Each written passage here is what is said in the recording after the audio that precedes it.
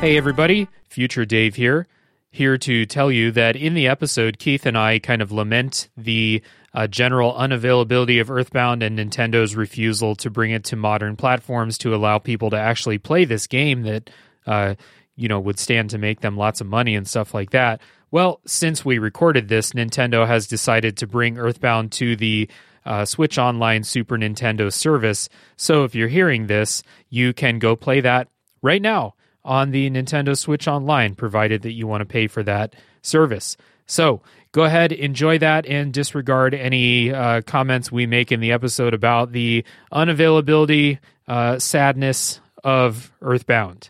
It's available now, kind of. You can't just buy it. So, good old friendly neighborhood Nintendo. Got to pay for that online service if you want to hit things with a baseball bat. Okay, enjoy the episode.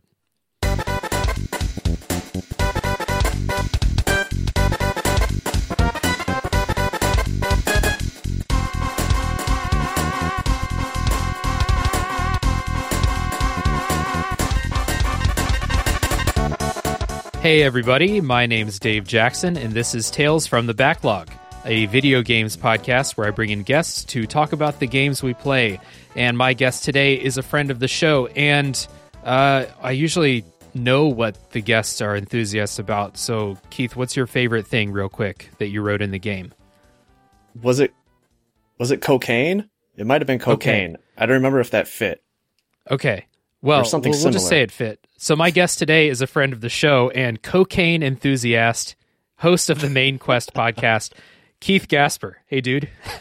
Hey, man. How's it going? Thanks for having me on. I've been looking forward to this for quite a while now. Same. This is going to be good. I'm looking forward to it. And yeah, all the cocaine enthusiasm is going to come out in the chat here.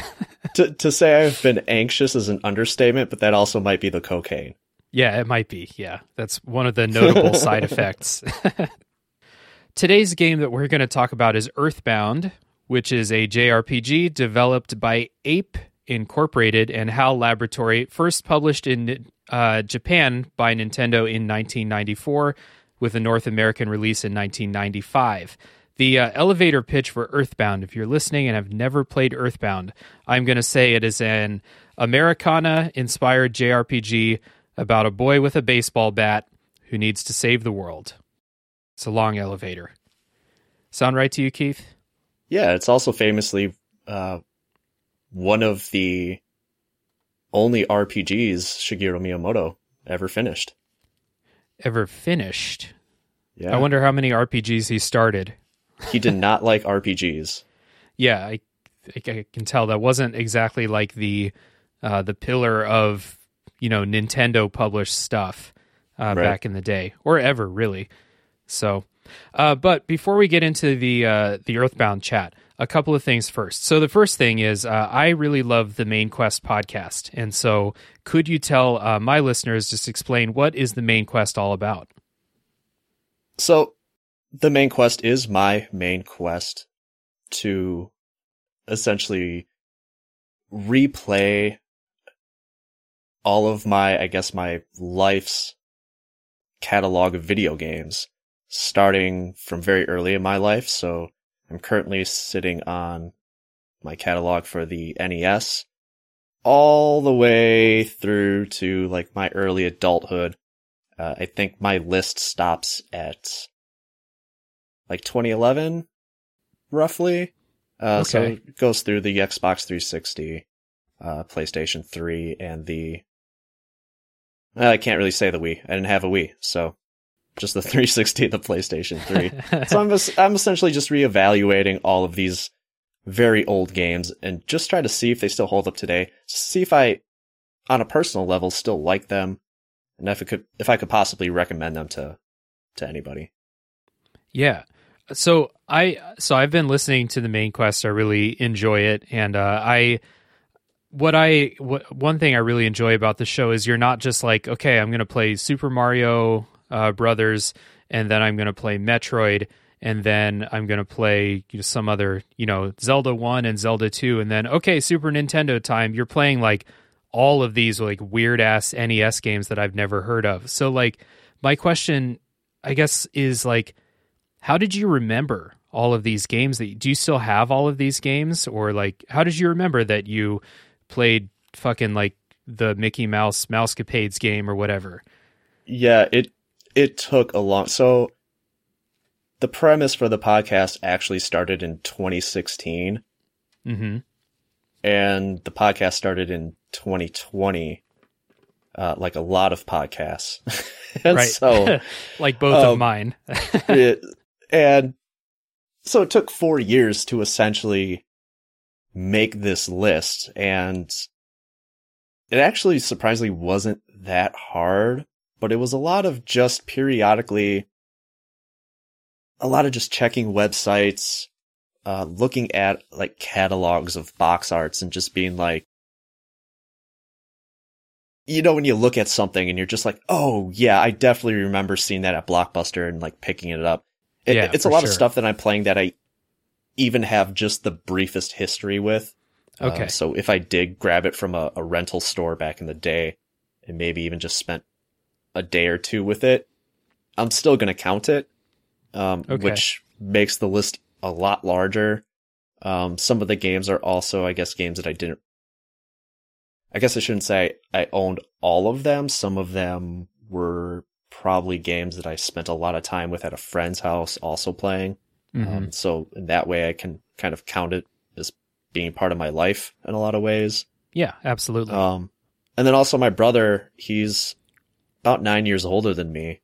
So when we had an NES, he was already like getting like allowances from my parents, birthday presents, what have you. So there's always just, as long as I've been alive, there have been video games.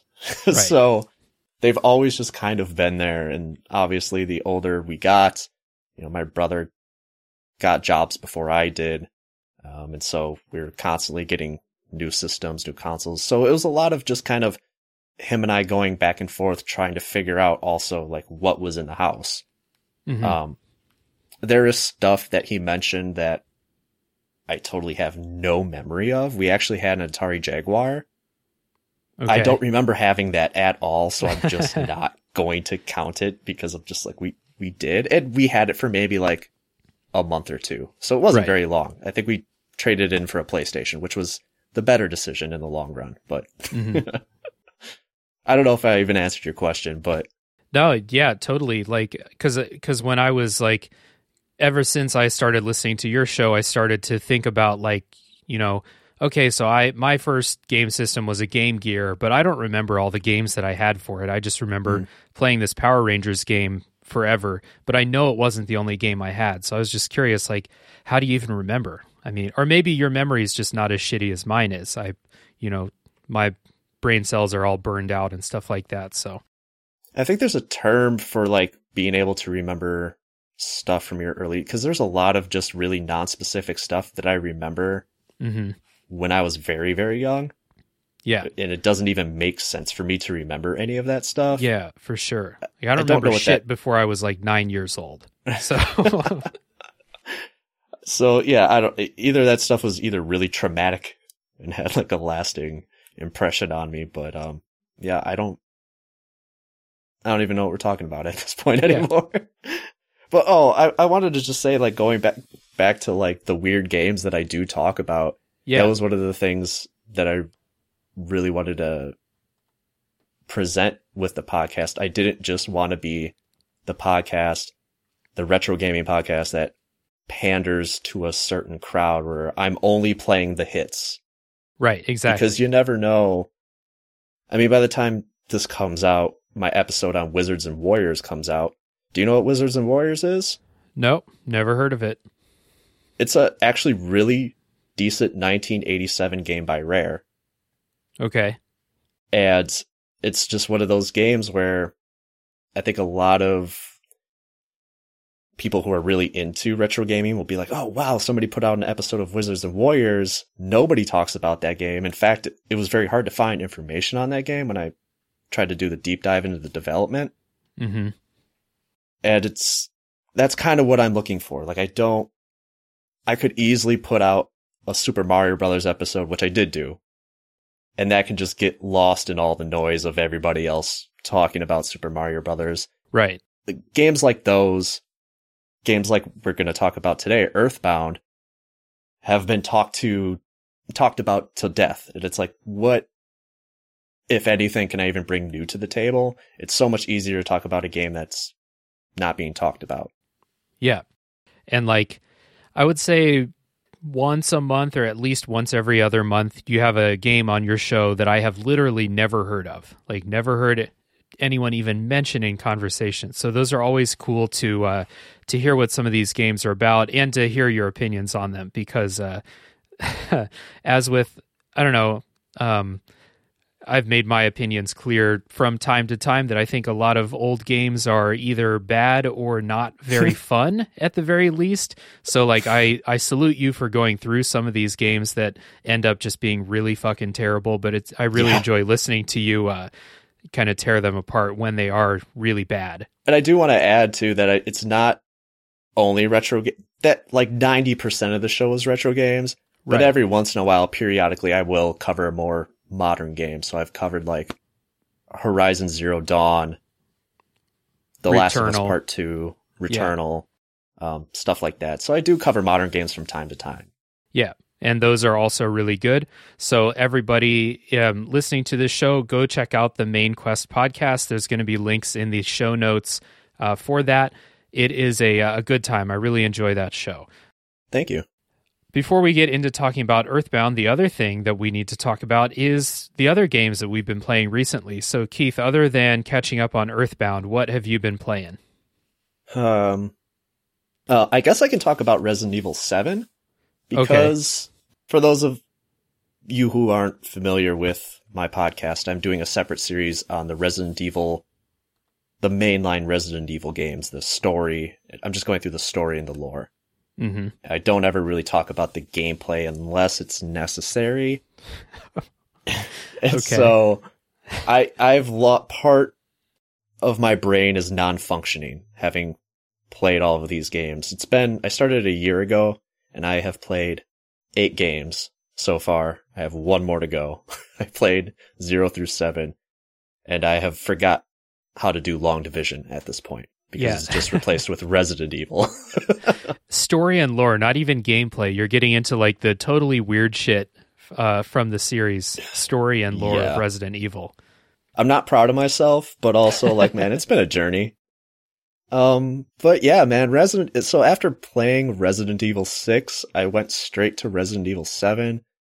And I don't know if you've seen my stuff on like Instagram or Twitter about me just bashing Resident Evil 6. It was the game I had to take a break from. I took like a 2-month break from playing those games because I thought I was all Resident Evil'd out after playing them consecutively. And I came back to Resident Evil 6 after a break, and I was like, no, I wasn't Resident Evil'd out. I just really hate this game. Mm-hmm. Resident Evil 6 sucks. It's really bad. Keep in mind, like, I haven't played any of the Resident Evils. So going straight from 6 to 7 was like having whiplash, because 7 is so different from 6. It is, all intents and purposes, a horror game. It goes back to kind of the old tropes of the first like 3 games or so. And man, I mean, I know you don't really like scary games. I don't. I love scary games. Yeah. But this was too much. This was too much. It was a lot of sweaty palms and a lot of me just, so for instance, this isn't really a spoiler. It happens pretty early in the game, but there's a guy following you around the house. And I was literally like, he was searching for me. I could hear him walking around the house, and he's looking for me. And I'm just sitting in the corner of a room, like backed up against the wall with like the handgun pointed at the door, waiting for him to walk in. And I must have sat there for maybe like 5 minutes doing nothing, just waiting for him, because I was just terrified to walk out of the room. Oh man. sometimes, so like you're right, I don't like scary games. I don't play very many scary games. Sometimes I'll play a game that is kind of scary, but it doesn't, like Bloodborne is scary for some people. Bloodborne doesn't scare me. It's just very different. Or like I played Soma. I talked about Soma on the show. So after doing one of those games, I'll start to get this idea like, hey, you should, play one of these other like acclaimed scary games.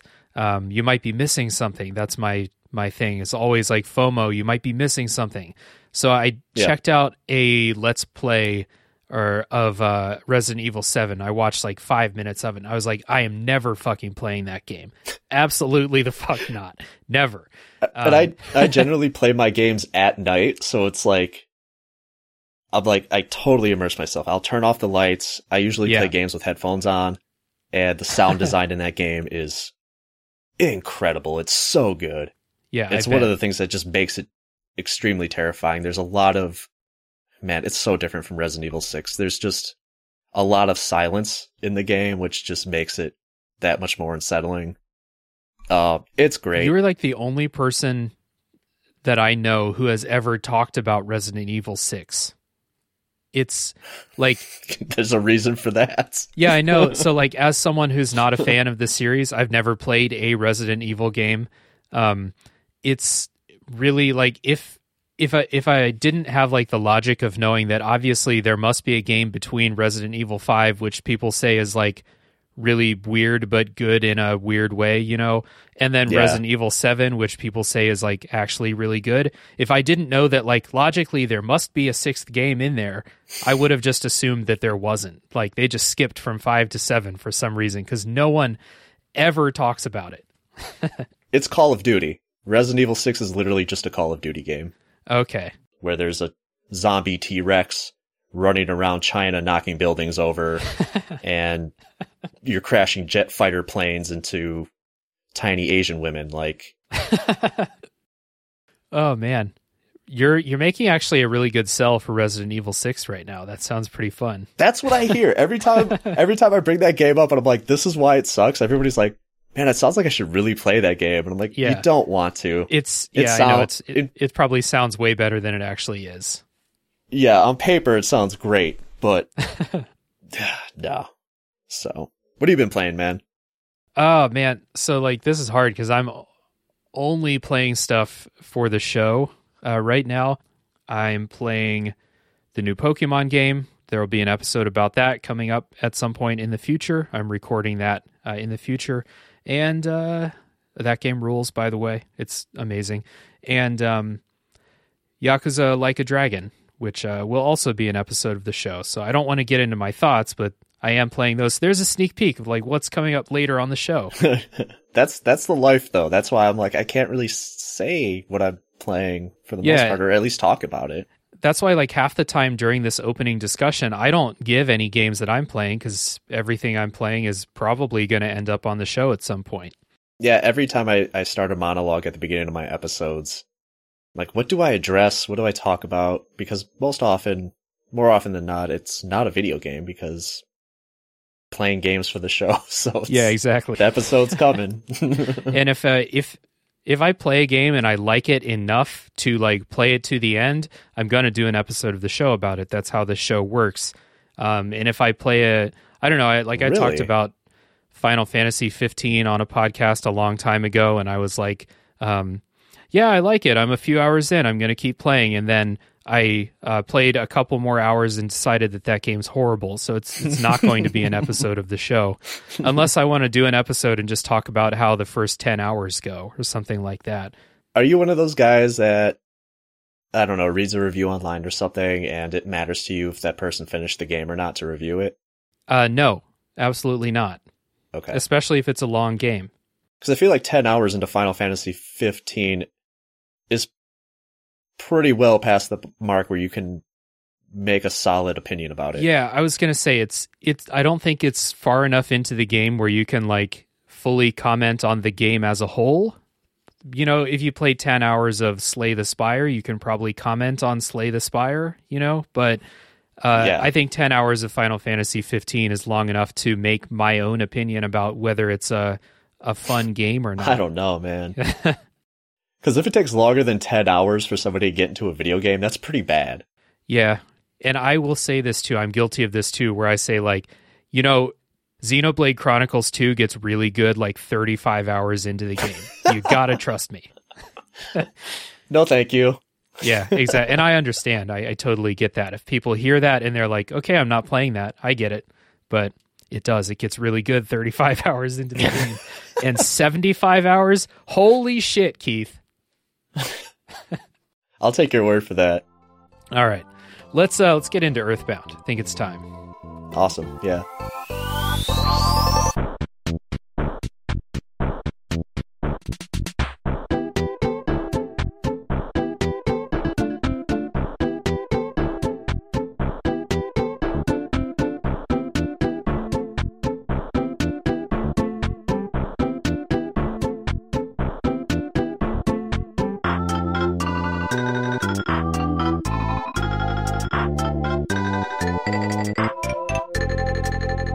All right, so we begin by, first of all, issuing a declaration that there will be a spoiler section at the end of the podcast. So if you haven't played Earthbound, you can still listen to the episode all the way until we get to that spoiler wall. We will make it very clear when it's spoiler time. So until then, you can listen with a relaxed heart.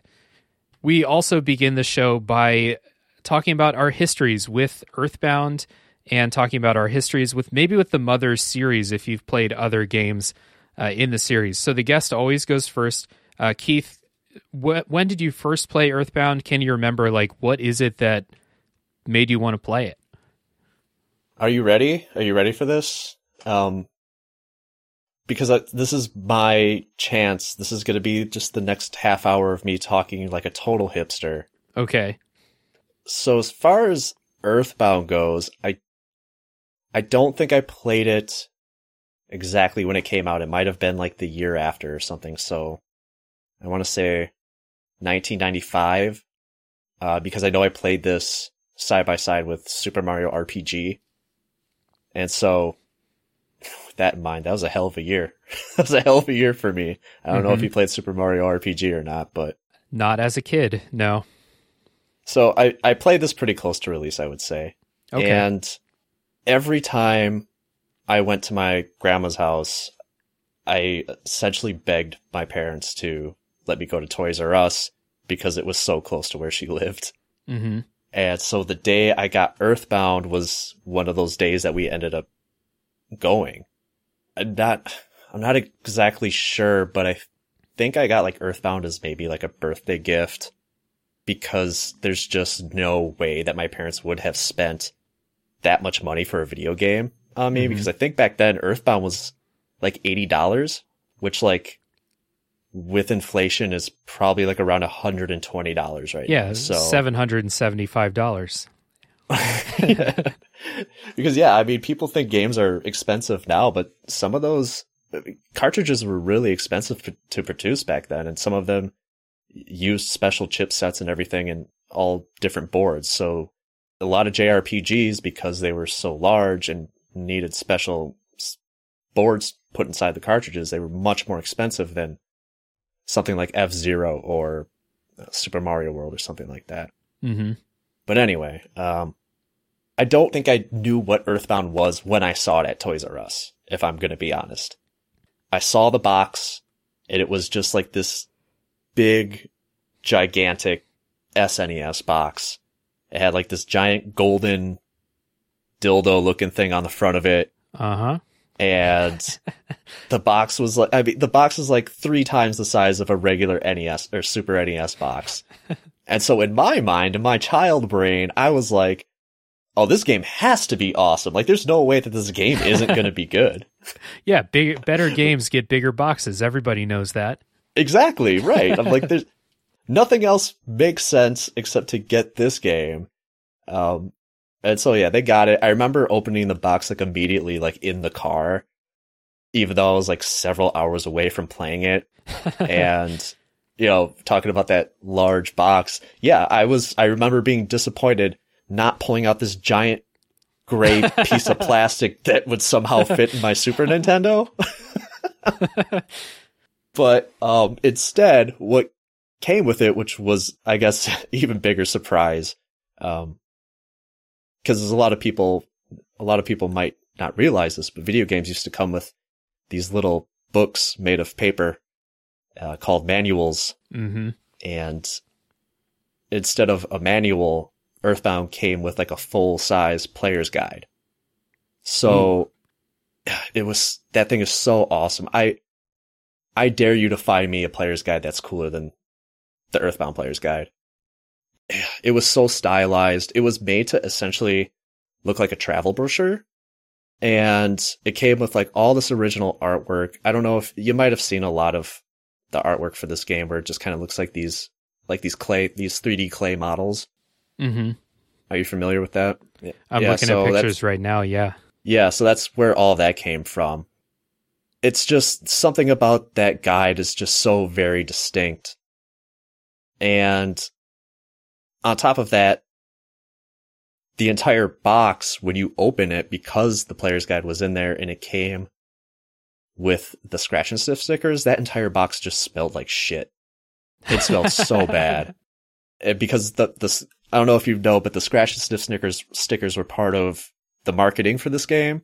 Oh, really? Which did not go over very well for Nintendo at all, because they were very much in their play it loud era, the Ren and Stimpy, gross out humor era. And I think the marketing slogan for Earthbound was "This game stinks." And so I think a lot of people took it at face value and was like, this is probably a bad real game. Galaxy Brain marketing thing there. Yeah. So that aside, yeah, I mean, the game certainly did stink because it was sitting with these scratch and sniff stickers for God knows how long since it came off the production line. Mm-hmm. I swear that cartridge, if you put your nose up to it, like now, it would probably still just smell like this weird, combination of old shoes and a shit stain or something. Those scratches and stickers were putrid. Mm-hmm. I don't know what they were thinking. But as far as, I guess, going back to the guide, I read that guide probably more than I actually played the game, just because, again, it didn't look like a regular player's guide. It didn't look like a regular walkthrough, even something that you would get off of IGN or something today.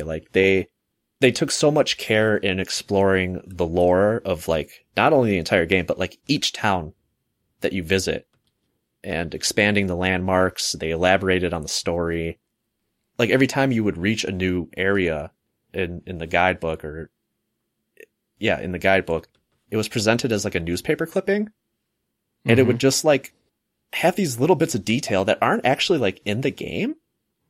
Ooh, but cool. When you read it, it somehow made sense. And then when you went to go play the game, it was I don't know. It just, we're going to talk about it with the story and characters and stuff like that, but it just made everything just seem so much more real, so much more elaborate, I guess. So as far as the game goes itself, I played it like crazy. At the time I had a friend who was very heavily into JRPGs, and between the both of us, we were kind of both dragging each other to one another's house and just showing each other our current JRPG addiction, whether it may be Secret of Evermore or Brave Fencer Musashi, Saga, Pokemon. We got each other into that. We would just come into each other's house, pop in the cartridge or disc or whatever, and just basically lose our fucking minds. But Earthbound was special because, unlike those other games, this was one of the I never shared JRPGs with my other friends who played video games, because I knew that wasn't their jam. Mm-hmm. But for some reason, Earthbound was the one game where I was telling everybody, you guys should play this. You guys should come over, check it out, or whatever. Let me come over, check it out. One of those people was my cousin, and this is kind of where I'm going to end my rant a little bit. And, he had a SNES, but he didn't have a lot of games for it. Save for Super Mario World and just the basic stuff. He probably had F-Zero or whatever. His family is incredibly strict, so I'm even surprised that he had a console at all. Mm-hmm. So when it came to video games, like when we came over and we were going to play video games, we had like 20 minutes to play, and that was pretty much it. So you bring over a game like Earthbound, and 20 minutes isn't really going to get you anywhere. Right. And I told him, I left it at his house, and I was like, you have to see this through. And he liked it. He did like it. And I'm like, you got to see this through. You have to play this whenever you can. And that was the last time I saw that cartridge. I actually, to this day, I don't know if he beat it or not. He's still playing it. He's playing it 20 minutes, 20 minutes at a time once a week. He's probably still playing. That's going to be very true. It's honestly like one of the worst mistakes I ever made in my life, because consider, you look at how much Earthbound is going for now. Mm-hmm. It's one of those things where I'm just like, I should have gotten that back from him at some point. Yes. Or I should have never given that shit away. Like, if I could, people ask you, Keith, what advice would you give to your younger self? You're like, you know, fuck buying Bitcoin, fuck, you know, like not talking to this girl. Don't lend Earthbound to your cousin. Just don't do it. Even if he cries, just say no. You can't borrow it. Sorry. What's that guy's name who made the chain out of a Pokemon card? Oh, I don't know. the YouTuber, the boxer, what's his name? Oh, one of the Paul brothers. Yeah, one of the Paul brothers. Yeah, he made this giant chain, and it had a holographic Charizard. And that's what I would have done with Earthbound. I would have turned it into a chain and wore it around, because it's worth so much fucking money.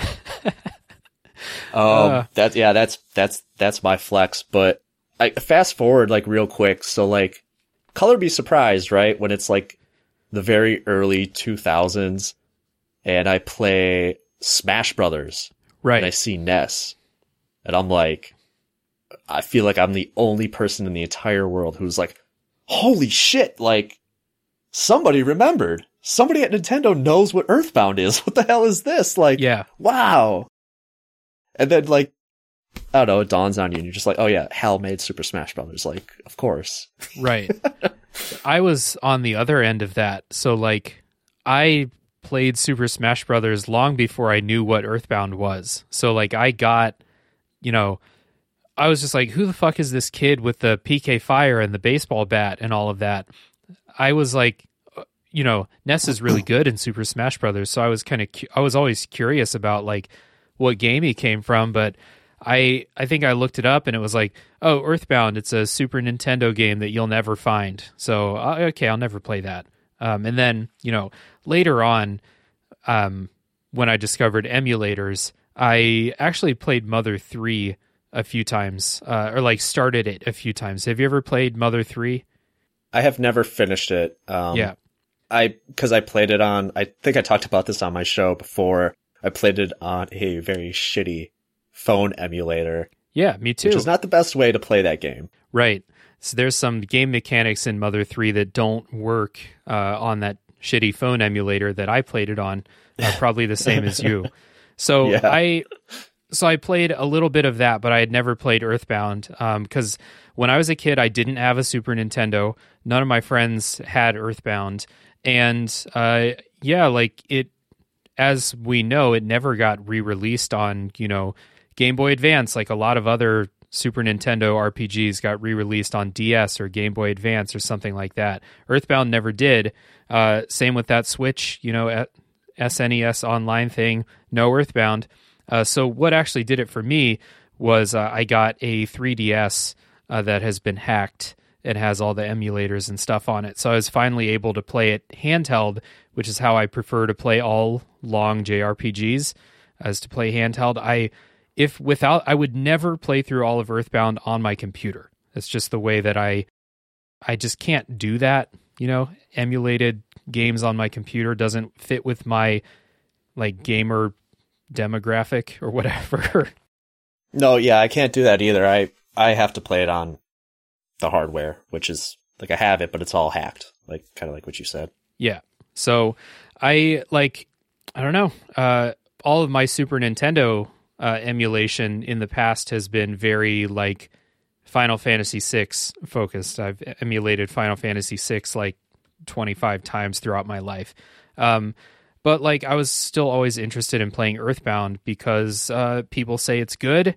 It's one of those hipster games, as you said, that like, you know, some of my friends that are hipsters will be like, yeah, I played Earthbound. What's up? You know, like I played it in 1996.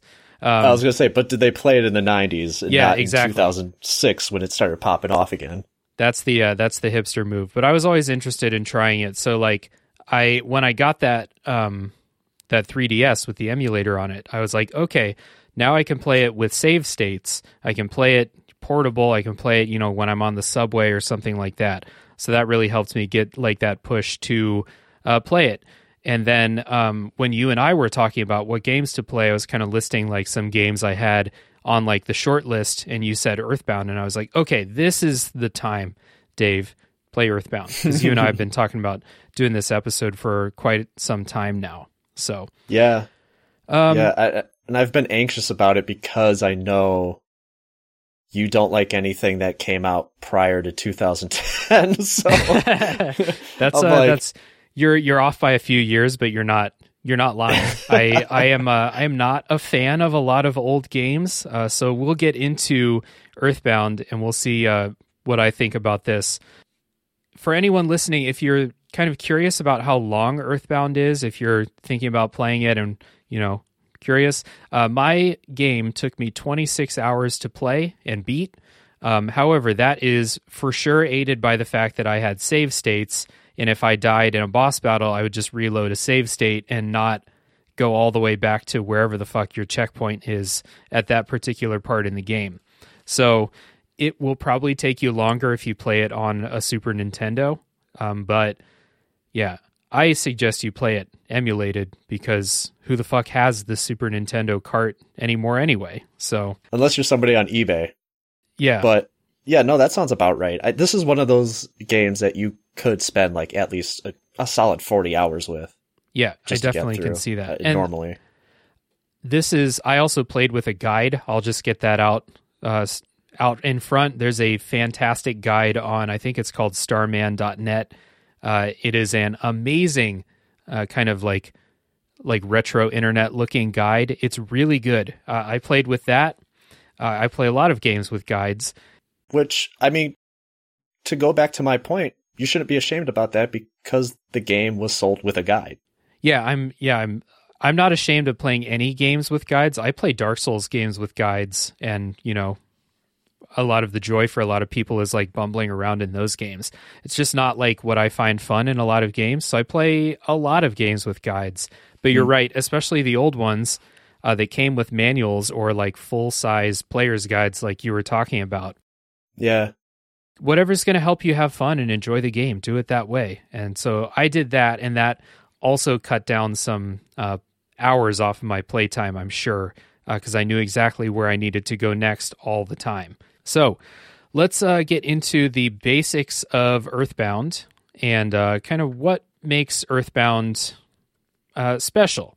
The story setup in Earthbound is you play as Ness, who, again, Ness is the famous PK Fire spam boy from Super Smash Bros., who wakes up in the middle of the night because a meteorite has struck his hometown in the country of Eagle Land, and this is your first clue about the American influences in the game, and I'll talk about those in a little bit. The entire continent of Eagle Land is actually an eagle. Is it? It's shaped like an eagle. It is. Fucking American. That's more American than anything else I've ever heard. So the setting of Eagle Land is a kind of, like we said, it's a real world setting, unlike a lot of JRPGs or RPGs in general, where, you know, this is not Final Fantasy setting. This is, you know, it has towns and houses that look like, you know, what we'd imagine our own cities and stuff to look like, especially the big cities in the game. The whole game is kind of modeled after this, like, United States and just like Western culture in general. And I guess I'll get my opinion on this out later. I was shitting on Final Fantasy 15 earlier in the podcast. Final Fantasy 15 also goes for this like Americana road trip aesthetic, and I think it's horrible in Final Fantasy 15. It does not feel like they have ever met an American person or been to the United States or even watched a YouTube video that took place in the United States. In Earthbound, though, it feels very it feels like people have spent extended time in the United States, or they're extremely familiar with what the US is actually like, while at the same time making it caricatured and funny and, you know, satirical in some ways. I think that this like Americana and Western like theming of Earthbound is really, really good. I think it works really, really well. I love it. And just one more time, Final Fantasy 15 failed miserably at that, and I'll take every chance to shit on that game I get. But Earthbound really nails it. I love it. And it's not only in the setting, which they do a very good job at nailing, but it's also in the dialogue. And for the months leading up to recording this episode, I was dying to get my hands on Clyde Mandelin's Legends of Localization book on this game specifically, but it has been sold out for forever. So Fangamer, get your shit together. Let's go. Let's make this happen. I have a lot of pull in the industry. We'll make it happen.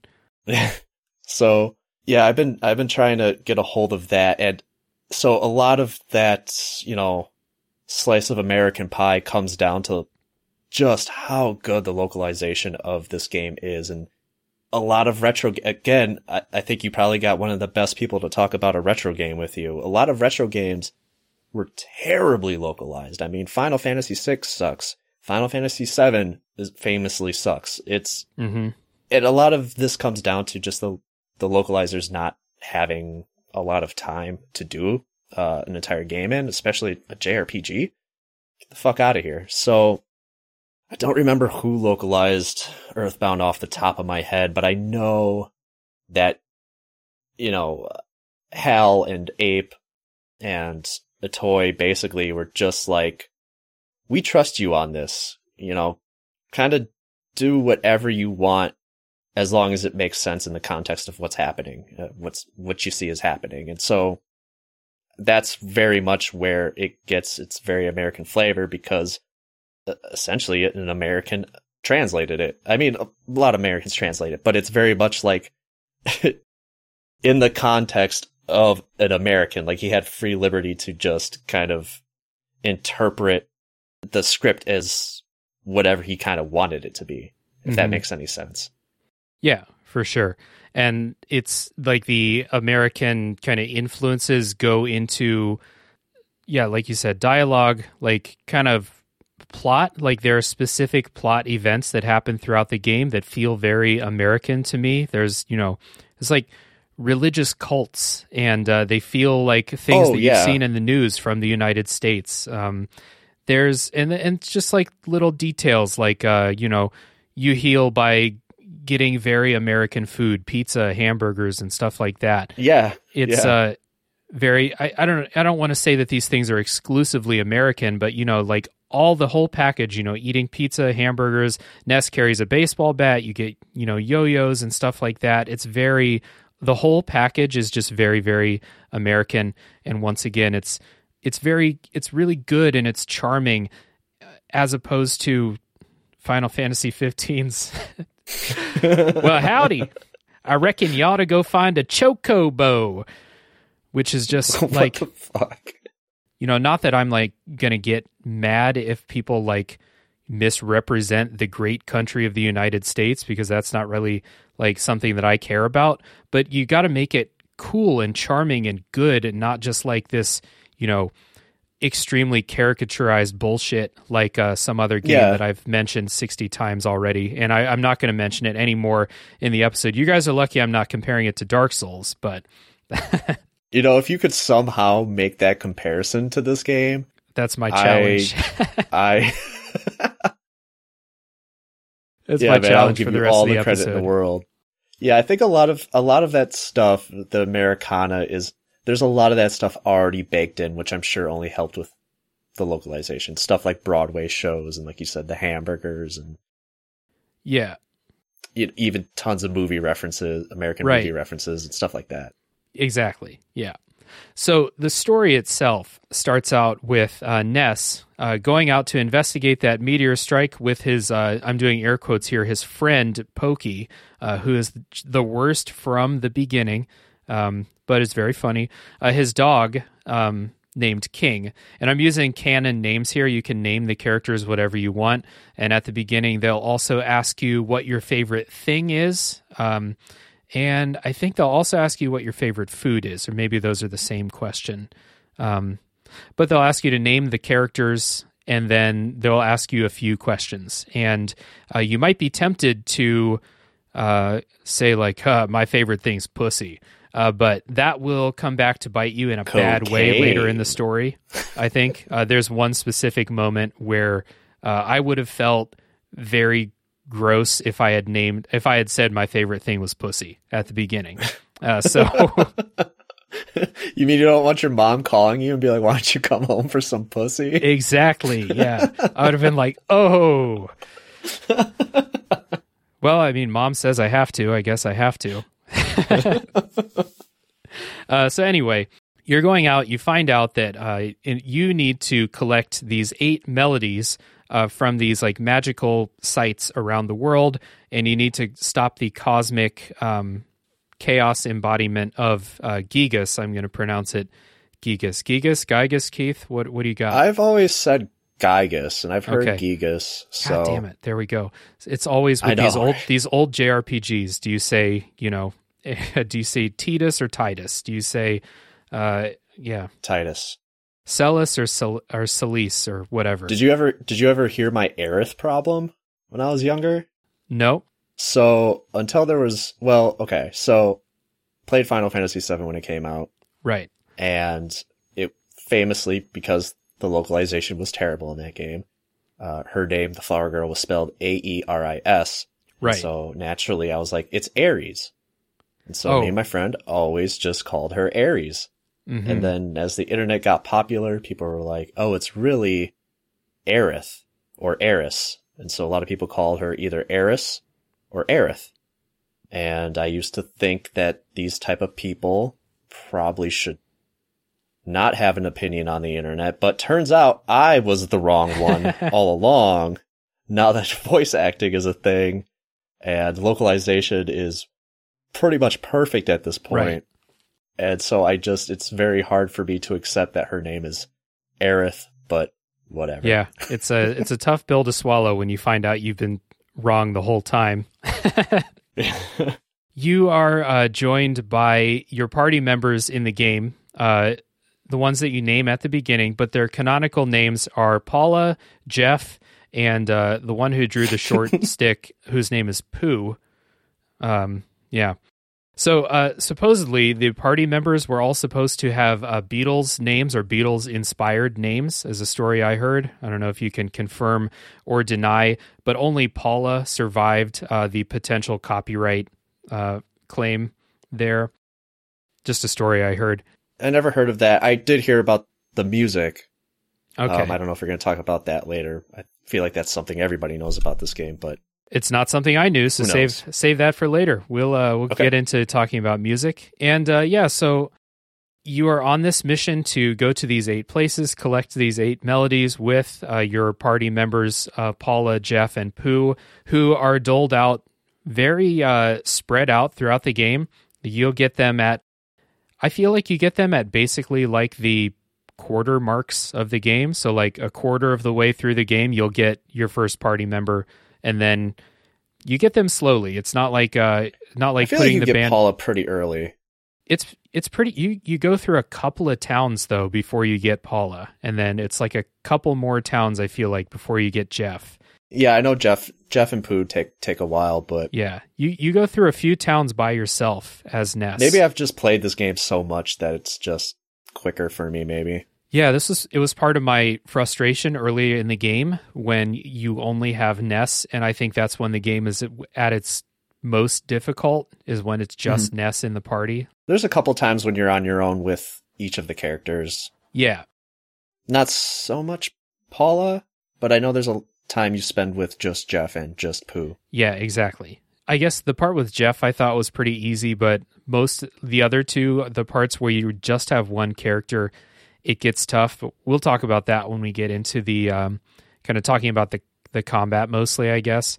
One thing I want to note is that I played with a guide, but if you're playing this game without a guide, there are a couple systems in the game that will help you find out where to go next. So it's not like an old game where you have zero direction whatsoever, or a new game where you have zero direction. In each town, there is a house or a booth where you can pay to get a hint, where he'll just straight up tell you where to go, basically. And a lot of times, like the characters in the story, and this is one thing that is kind of interesting about like the writing and stuff, the characters in the story will often say very meta things or just straight up tell you where to go. They'll say like, you need to go here. I'm not sure why, but you'll need to go to this city now. Gigas will hate it if you go to this city right now. So you always kind of have a good idea of what direction you need to go in. Or if you are lost, you just go pay like a few bucks to the hint kid. Yeah. I will say that this, for a JRPG and a very relatively early JRPG, it's pretty linear. It isn't too bad. There's some backtracking that you have to do. Mm-hmm. But I think, like you said, like it's made pretty clear exactly where you have to go, so it isn't too bad. I do just want to go back to when you were talking about the menu screen when you start the game. Mm-hmm. And right off the bat, man, I'm gonna gush a little bit here, but it's like right off the bat, you're introduced to that weird screen where it kind of looks like you're watching like an alien invasion on TV. Mm-hmm. And then it brings in the text from the Earthbound logo or whatever, and the music starts playing. And immediately, as soon as you kick into like hitting new game, it has its own music. It's a colorful screen. The characters kind of do like a roll call, like come in, do their own little animations and stuff, which is just, in the context of 1994, like nobody was doing that. It was always just a black screen with a text box and you're just entering in your name and that's it.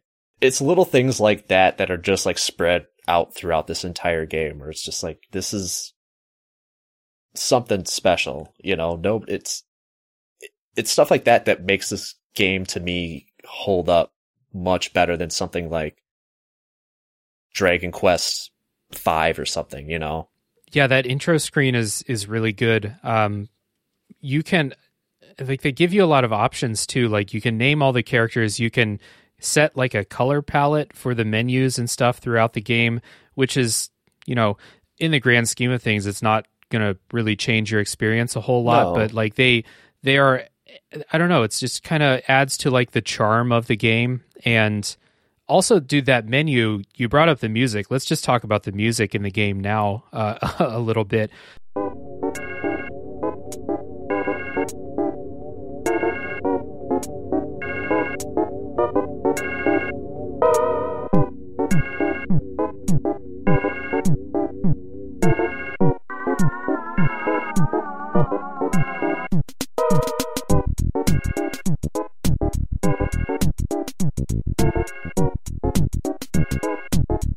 Earthbound has some of the most diverse, like, it has some songs that sound like, RPG type music, and some of the songs already if you played Super Smash Brothers, but the stuff that's not in Super Smash Brothers is some of the weirdest fucking music I've ever heard, especially in like a Super Nintendo game. Like, I've played a lot of, Returnal. Returnal has a weird soundscape and soundtrack, but it's this weird, sci-fi horror type game.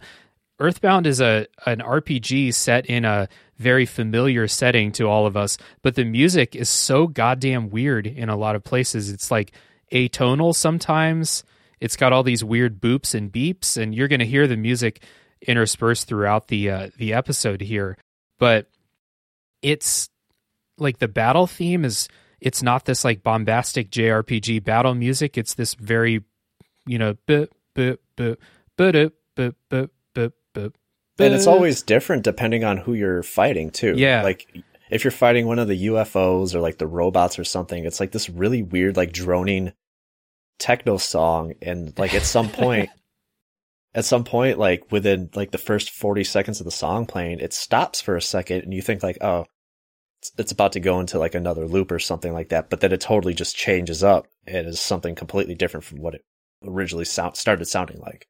I don't know. I just keep thinking like I saw, a meme. Here we go, everybody. I'm about to explain a meme, but it was like, it was like on one side you have all of the other RPGs that we think of that have like this, I personally, I love JRPG music. I love, Final Fantasy, Chrono Trigger has great music, on and on and on through the years. And then it's like all these other games on one side. And then over here, all by itself is whatever the fuck Earthbound's music is, which is, it's so unique compared to like seriously any other game I've ever played. And like there are several times throughout the game when I was playing and I would legit like start laughing because of how ridiculous the soundtrack is. Like they made no effort to make it fit the specific place in a way that a lot of games do. Like I'm specifically thinking of the desert song right now. When the bus, that's so good. When the bus is blocked from going through the tunnel and you have to go walk out in the desert.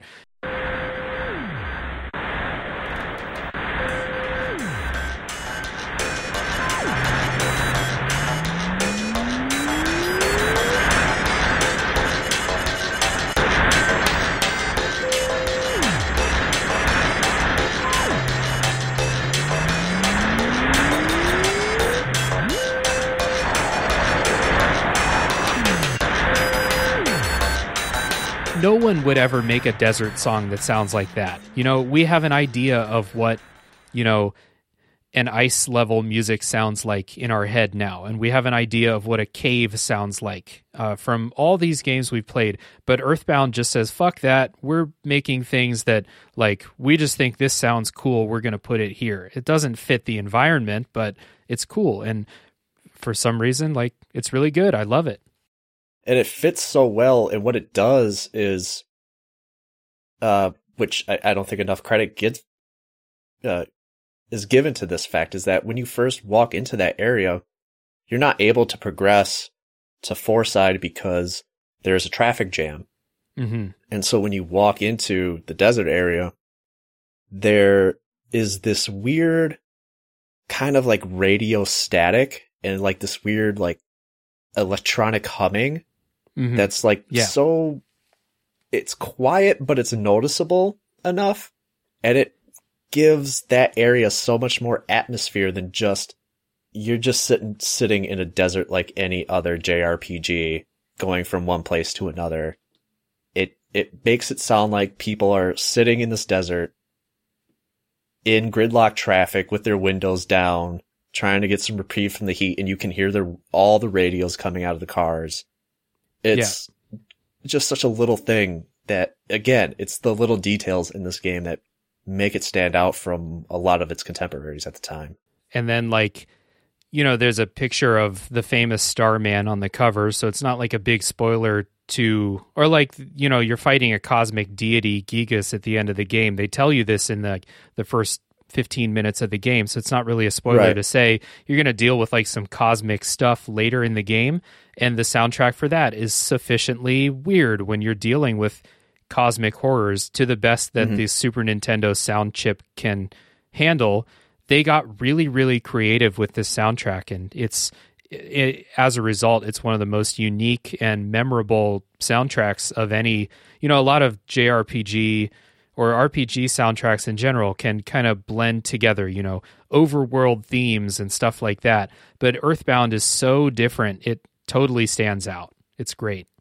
There's something to be said that, like, when you're talking about how the music fits almost any situation, when you run into an enemy and you're like, okay, what the hell is this thing? And it's like, you ran into New Age Retro Hippie. And you're like, what the fuck? Yeah. And then the music starts playing and then it matches the encounter also. And you're just like, what is happening here?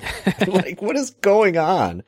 But it doesn't skip a beat. It's like, it's supposed to like be there, and obviously the New Age Retro Hippie has a reason for existing also, get into that later if you really want. But so the people that worked on this soundtrack is Keiichi Suzuki and my man, the fucking probably one of the best composers that Nintendo had at the time, Hirokazu Hip Tanaka. Mm-hmm.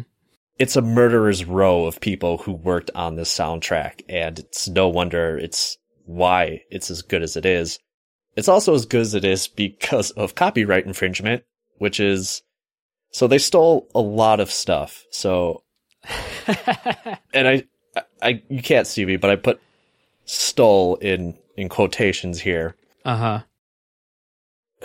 So one of the biggest theories surrounding like the re-release of Earthbound was that a lot of the bands that they were kind of ripping off would kind of take the Nintendo to court over the music, but that's kind of, I believe Toei basically was just like, no, that isn't the case. We still kind of really don't know why Nintendo refuses to put this game out other than on the virtual console.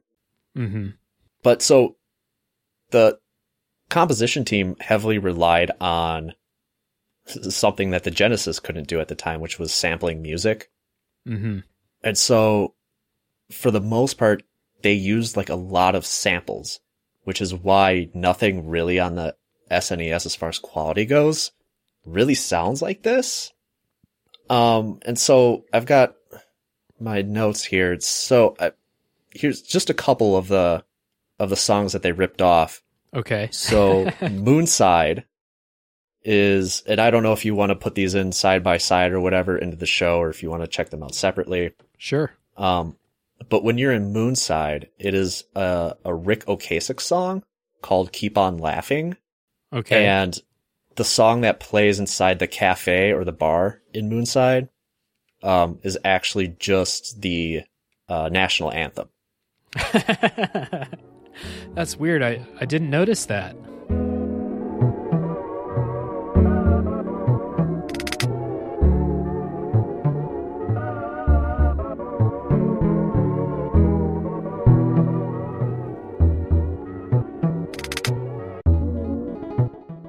And so as far as the Beatles stuff goes, they ripped off Sgt. Pepper.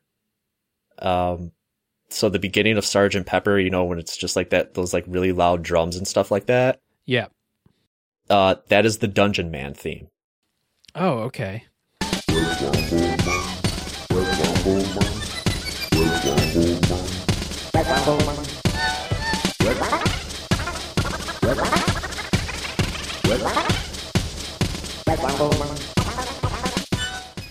And then obviously there's one of the battle music is Johnny Be Good. Right. Yeah, I did notice that. Yeah. And so that's just a couple of the songs that they were basically ripping off or taking inspiration from. I mean, if you listen to these songs side by side, it's like, oh, you just used those songs. Yeah, I definitely remember the Johnny Be Good one for sure. But I mean, that aside, like, there's tons of original music in this game. You know, it's not like the whole soundtrack is somebody else's stuff. And it, like, whenever you go from area to area in the game, I was consistently like entertained and anticipating like, what the fuck is this next area going to sound like? Because it's not going to sound like the previous one. They don't reuse songs a lot of times, you know, like Pokemon has the same cave song for every cave in the game. Like, I don't feel like Earthbound did that. I might be misremembering, but like I looked on YouTube, the soundtrack is like, it's like 150 tracks long. Like there's a lot of, I think it's actually a quarter of the space of that cartridge. It's just music. And that's one of the development problems that they ran into was that once they finished the soundtrack, they're like, well, we don't have room for the game. So it was one of those things where they had to really just wait and develop bigger storage for the cartridge. I think, when you brought up the prospect of coming on and talking about Earthbound, I just got super excited and was like, I feel like I know a lot about the development history of Earthbound, but I'm still going to look stuff up. And I found something like crazy where somebody had done the math to find out how much memory a strand of DNA can hold in a human body. Yeah. And then measured out how much DNA is in a human body, and then figured out how much of Earthbound can fit inside of a human body or something like that. And it was just some crazy, crazy number that like is unfathomable, and it's just crazy to think about how small Earthbound is. I think it's only like 25 megabytes or something like that. Right. But it was like one of the largest Super Nintendo cartridges. Yeah, that's pretty crazy that, this, like I said, the soundtrack there are so many tracks on it. Like I do a lot of looking through soundtracks to find music for these episodes, and Earthbound has one of the biggest or like most tracks of any game that I've covered on the show so far. So I'm not surprised that they had trouble fitting it on a cartridge back in the day. It's one of those soundtracks that I listen to even if I'm not playing the game. It's just that good. It is. All right. So we are going to take a little break. We're going to let you listen to a little bit more of that soundtrack. When we come back, we're going to talk about the kind of like writing in Earthbound, which I think is its biggest draw.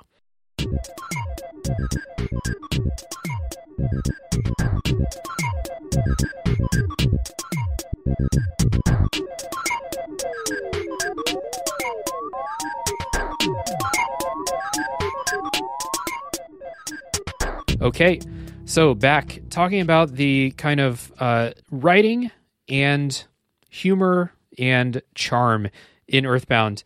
And I'll say this ahead of time. I think this is an extremely charming game, but I think charm is if you're trying to be very like professional critic, charm is not very useful, because what's charming for me is maybe not charming for everybody else. But I found this game to be really, really charming. And I kind of buried the lead here, but this was the thing that got me through the game. I like this game, and I like it almost exclusively because of its charm and flavor and atmosphere and writing and the way that characters interact with each other and stuff like that. Like mechanically, I think this game is pretty bad, but I love the writing and I love the humor. I'll get into why I don't like the mechanics of it later. Kind of an early example, the game, it hits you with the charm right from the beginning, that kind of opening, choose your character name screen like Keith talked about. But early in the game, you get a very early example of just how weird this game is going to get. So you get your beginning story exposition from a bee from the future, and its name is Buzz Buzz. And Buzz Buzz travels with you as a member of your party, and Buzz Buzz just crushes every enemy you come up against. Buzz Buzz does like 80 times the damage that Ness does in those opening sections. So you're like, hell yeah, Buzz Buzz is he's going to be part of my team. I'm gonna wreck shop. But you go into Pokey's house as part of the early game story, and Pokey's mom just swats Buzz Buzz and kills him. And so your magical powerhouse bee from the future is dead, and now you're on your own again as Ness. And so from that point in the beginning, I got this like very like, okay, this game is a lot weirder. I knew this game would be weird because it's, we're dealing with an alien invasion here, but this game is going to be weirder than I even expected. So that was my first clue. Yeah, when I played this game, and every time I play it, I feel like there's something new that I didn't quite understand the last time I played it. And obviously, as a child, when I play this, there's a lot of stuff I didn't understand. But the writing, I mean, this game is it's so referential. That's its main motivation. It's like we were talking about earlier. I mean, there's so much little things that make this kind of like a time capsule, but things are also very relevant today. So you want to talk about like stuff like cults, police brutality, stuff like that. And what JRPGs were at the time were not that. They weren't dealing with real world stuff. It was obviously there's an alien invasion in this game, but also like that's not really upfront, it's kind of in the background until like the later parts of the game. Right. And I think what it does best is there's so much stuff in like pop culture today where the references are almost shoehorned, even if they don't seem to fit exactly what's happening. It doesn't fit the situation or whatever. It's just in there to be like, hey, there's that thing that you like. You like that thing, don't you? Right? You like that? Yeah. Whereas like the references in Earthbound, they don't take any time to explain it. It's just, they say it and then it's over with. And I think it just goes to, because this game does a very good job of making you feel like you're going through this world from a child's perspective, because we are dealing with a silent protagonist, which is kind of weird for a JRPG at the time. When we talk about JRPGs, everybody talks about the protagonist for the most part.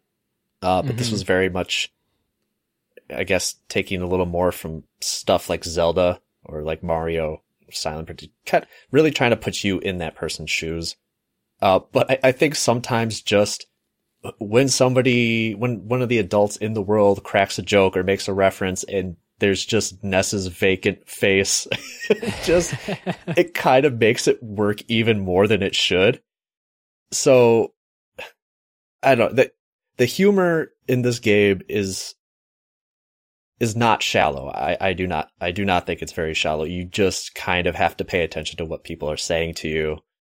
The best part is that, again, it's not a reference for reference sake. It's just meant for world building. It kind of weaves itself into the narrative, and the gameplay as well. Like one of my favorite things is, I forgot what dungeon it's in, but you have to talk to these rocks in one of the caves or whatever. And the rock is just like, hello there, I'm a talking rock.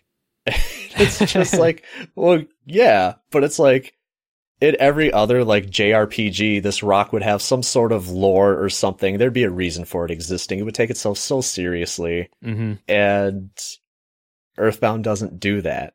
There's like a progression element to Earthbound where one of the jokes is there's a pencil blocking your way. Yeah. And you have to go find the pencil eraser.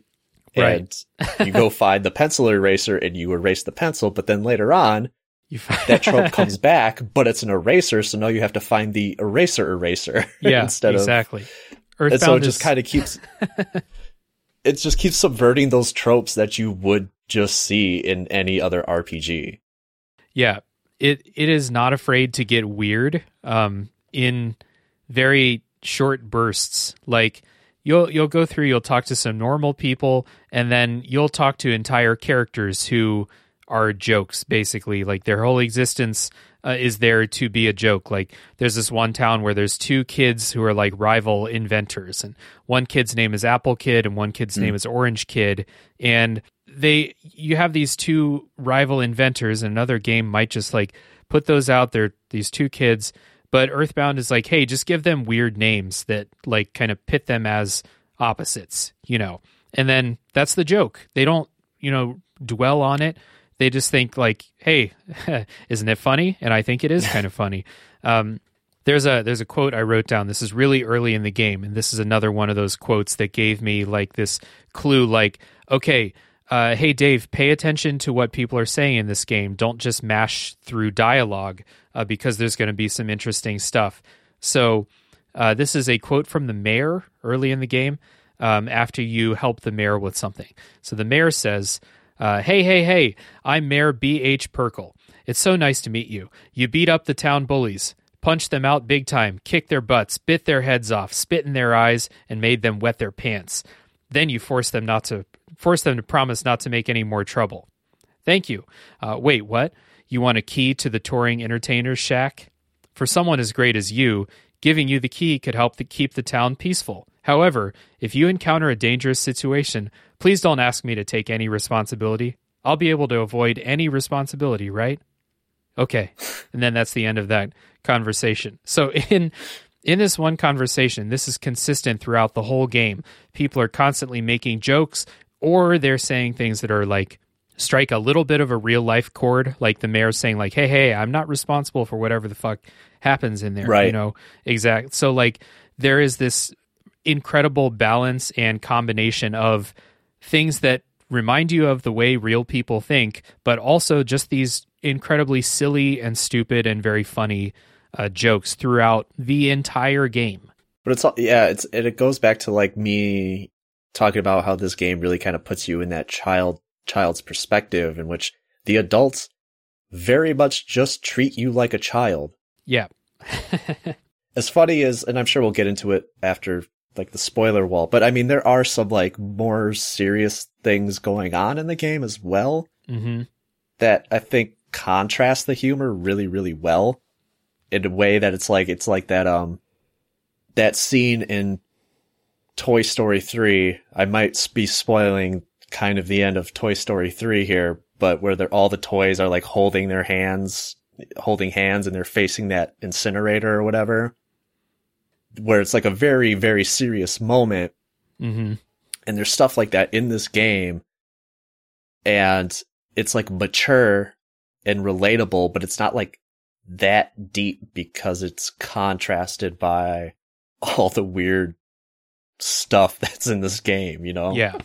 Like there's some stuff really late in the game that are very serious and maybe even touching situations, but 2 hours before that you were literally inside of a person whose one wish it was to become a dungeon, and you were actually inside of him just like an hour and a half before this very touching moment. So yeah, you're right, there is like this contrast, and so the game has like, this is not a super serious game that is setting you up to like, you know, crush you at certain parts the way some games do. Other JRPGs often do. This is I mean, it could get, there's a part we'll probably talk about later that I think still kind of gets me a little emotional. Kind of has that, like something like an indie game might have in it these days, where it's kind of like, oh, okay. Yeah, there are some really powerful parts for sure, but it's like I was literally inside of Dungeon Man an hour and a half ago, so that is still in my head a little bit. So yeah. Okay, let's take a little break. When we come back, we're going to talk about actually playing Earthbound, what it's like to actually play.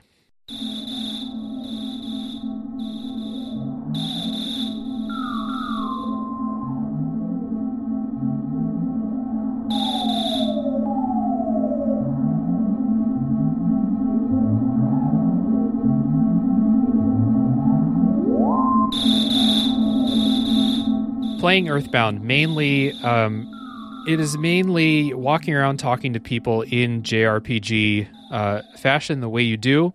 However, contrasted with a lot of JRPGs, as we talked about, the writing is very entertaining, and so I actually liked talking to random strangers around town. You know, this is something that bothers me with a lot of JRPGs, where it's like the way to progress or the way to find what you have to do is you have to talk to all the people in the town, but there's going to be 11 people in the town. One of them has the important information for you, and 10 of them just have boring bullshit that they're saying. Yeah. So I don't want to talk to people in town, but Earthbound, everyone's entertaining. So I did actually want to see what people are saying. And in Earthbound, there's probably, so let's say there's 11 people in the town. Maybe one of them is the way to progress the plot forward. Two of them have like weird, you know, side things for you to do, even if it's just like, you know, hey, drink this tea that's going to send you on a hallucinogenic journey. Or, you know, someone's going to sell stuff to you that you weren't expecting them to have an item for you or something like that. And then all the other people, they're going to just say some weird shit that's going to be entertaining to read. So I actually do like talking to all the people, which is something that like sometimes I play older JRPGs and I'm like, I don't know what to do. And then the guides will say like, talk to everybody. And I'm like, I don't want to talk to everybody. They don't have anything interesting to say. Earthbound is much, much better in that way. Yeah, you would be doing yourself a disservice if you were just skipping through the text. Yeah, it's good. You really would be. Because that's one of the things, aside from the music and the presentation and the graphics and everything else, the writing is what makes this game. And like I said, Ness is a silent protagonist. There's not a whole lot up in that head. And to make Ness seem like a character just based on the people around him is something that cannot be understated. That is, the writing is, it's just, the dialogue is so amazing, and it makes you actually care about the world that you are going off to go save.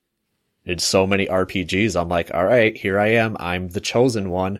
I found the sword and I'm going to go kill God. Like, that's it. Like, I could, like you said, like, I don't like, if I go around town and somebody's just like, oh, somebody poisoned the water today. And it's like, yeah. Oh, okay. And then I it's like, shorts. you come back. They're comfortable and easy to wear.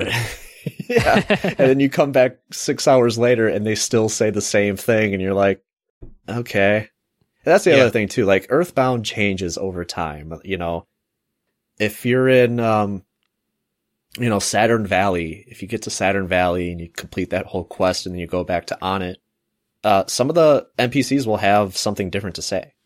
And especially like much, much later in the game. Actually, I actually want to say this now because I want people to not miss this like I did. After you beat the game, you can go back and talk to everybody, and everybody knows that you've beaten the game. And I think that that's very, very cool. People will like thank you and congratulate you and stuff like that. And I just assumed like most games, okay, I beat the game. I didn't get like this, credits and, go to New Game Plus the way a lot of games do now. It just put me back down. But I just like put it down and I was like, okay, I'm done. But in Earthbound, like you said, people change. They have different dialogue. And the biggest example of that is after you beat the final boss, you should go back and talk to people because they have new things to say.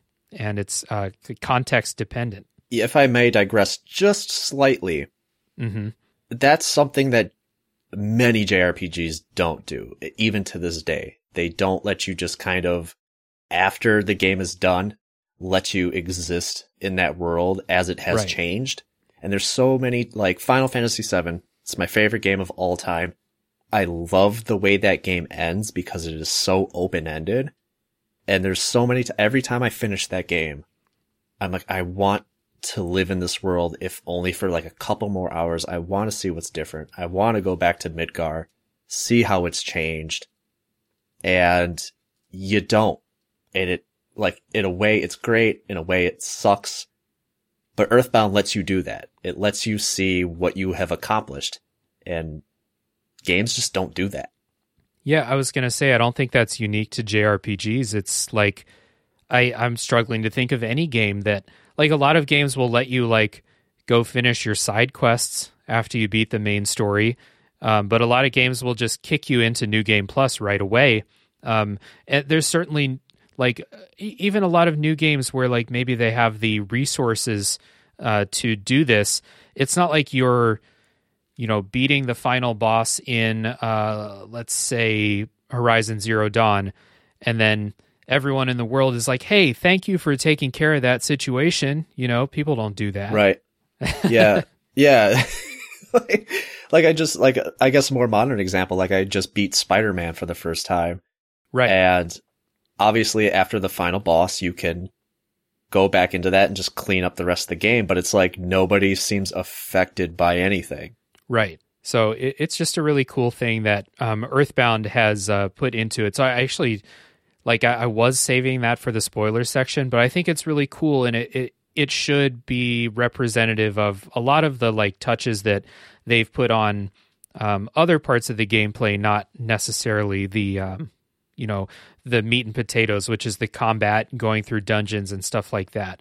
There is care put into other aspects of the gameplay that I think people should know about. Now that I've said all of those nice things, it's time to talk about the combat. So first, before combat, you're running around on an overworld, or not an overworld, these map screens, and this is kind of like Chrono Trigger, where you can see the enemies out in the on the screen. It's not like random encounters. So you can see the enemies on the screen. It's sort of random. It's random which enemies appear and how many there are. But Right. it's not like you stepped on this, you've walked 7 tiles, now it's time for an encounter, like in, Final Fantasy Right. games and stuff like that. So you can see the enemies, and this gives you this like choice of how you want to engage them. You can try to avoid them, but it's really, I don't like that. I don't like the execution of that because the enemies are way faster than you. And if you try to run away, they'll just hit you from behind. And this game has this system where if you get hit from behind, or if you hit an enemy from behind, you get an ambush and you start first in combat. So it's good that you can do that, but trying to run away from them will basically always get you this, ambush. What you should do is, this game has this thing where if you go out of that screen and come back, it'll reload enemies. And sometimes, you'll go on the screen and there's like 7 enemies there. And then you go back and come back to that screen and it's like, oh, there's only 1 this time. Okay, I'm going to go ahead. And that's one way to make that a little bit easier. So, yeah. I don't know. Do you like this, how they execute this, like seeing enemies on the screen thing? Because Chrono Trigger does this too, and I think Chrono Trigger's is much better than Earthbound's. I do like this approach to the enemy encounters. In fact, I like it so much that it, since 1995, has kind of changed my life when approaching enemy encounters in JRPGs, because of the fact that I always try and sneak up behind an enemy thinking I'm going to get the advantage, but it usually never works out that way, which is very strange. Some RPGs will do that. Not many. And I don't know a lot of JRPGs that even implement this kind of system to this day, and I do not know why. It's such a good idea to be able to kind of, I mean, it's so rudimentary in Earthbound, right? I mean, it's a 2D game. You can only do so much. But the fact that you could kind of think of a way to engage an enemy before the battle even happens is a really cool idea. And I mean, yeah, there's a lot of risk reward if you're walking into a room and you're like, all right, do I just take these enemies head on, or do I try and turn around and get them to despawn and kind of roll the dice and see if I can get a better handle on what's going on in this room? Mm-hmm. It does suck when you fail, because you will die. Yep. Especially pretty early on. Yeah. And I will say, I mean, this is a 1994-ass JRPG. There's grinding involved, and yep. I can't defend that, even when I've talked about older JRPGs on my own show. I can never defend grinding, other than the fact that if you realize you need to grind, put on a great podcast, put on an awesome album, chill out, and just grind away.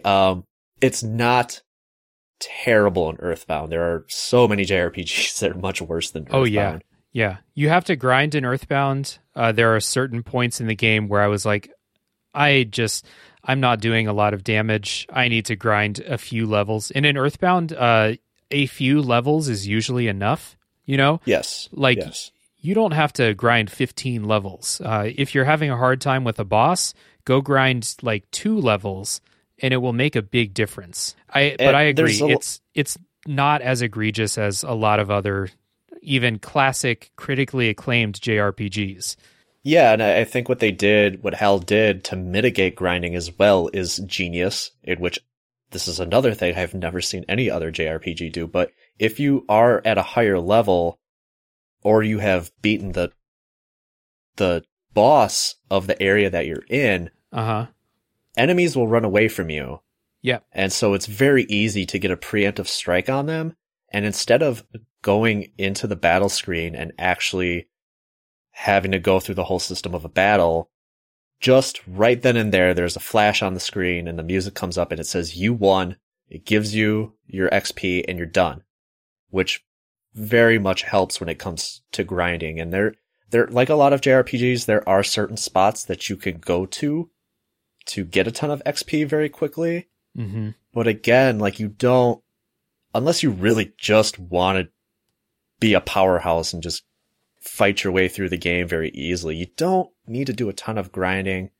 There's even certain points in the game where they use the leveling up system to kind of be like this like metaphysical thing, like you have transcended, and then they will give you like, the game will just give you 5 or 10 levels as kind of like this, as if like you've just overcome like this huge thing and like you're becoming like a better person or something like that. Yeah. You've like you said, you've transcended, or you have overcome this like very personal challenge or something like that, and then that's reflected in your character's strength. Like you have grown as a character or as a person, like your character Ness has, so it's reflected in his level, the way that not a lot of games do that, even though characters do have these very big like personal successes in the stories of a lot of these games, but you never get a bunch of levels for doing that. But in Earthbound, that does happen sometimes, and it's very cool. If you're going into this game, here's a little tip for you, and I don't know if you knew about this, Dave, but in the desert, I don't remember what the enemy is called. I think he's just called like the boss caterpillar or the angry caterpillar or something like that. And he gives out a ton of XP, and he will run away from you. So it's very easy to get the drop on him and just win the battle automatically. And like I said, he gives a ton of XP, but if you do somehow mess it up and get into a regular battle, he will fuck you up. So nice. You have to be really careful with that one. So that's just my little pro tip right there. Nice. I'll be honest with you. I never fought things in the desert because I was scared. So I just didn't fight things in the desert. He only spawns in like one particular area of the desert. Otherwise, you don't see him. Yeah, so I never saw that thing. I do want to mention, though, when you get those automatic victories, you get a portion of the regular experience. You don't get 100%. So I think it's overall positive because you don't have to go into battles and stuff like that. You can probably grind quicker this way, but you don't get all of the experience that way. The enemies running away from you is really cool, and yeah, you're right. I haven't seen that in a lot of games. And like I should say, I said I wasn't a huge fan of like the execution of this, but this is still way, way, way, way better than the typical JRPG, like random tiles shooting up like random battles at you. I will play this style of thing, and I will enjoy this way more than, the where they set encounter rates based on how many tiles you walk on in Pokemon or in basically every other JRPG I've played. Shit, Pokemon only started doing this like 3 years ago, so like this is really, really good, and I would like to see. I hope that JRPGs now are not made in this way, this like 2D type of way anymore, like AAA ones aren't. But I hope that the indie developers who are making JRPG inspired games will copy this, because I think this is good, and more iteration on this would make it even better. Like the way that the Pokemon Legends Arceus does with its enemies on the map and how they react to you and stuff is really, really good. So people have improved on this, but in Earthbound it's really good. And like we said, this game is, I'm not going to do the math, this game's old as shit. They figured it out to a certain extent way back when, and it's overall I think it's better than the random encounters with enemies you can't see on the screen, for sure. But once you do get into combat, then you have to do combat in Earthbound. You have to do Earthbound combat.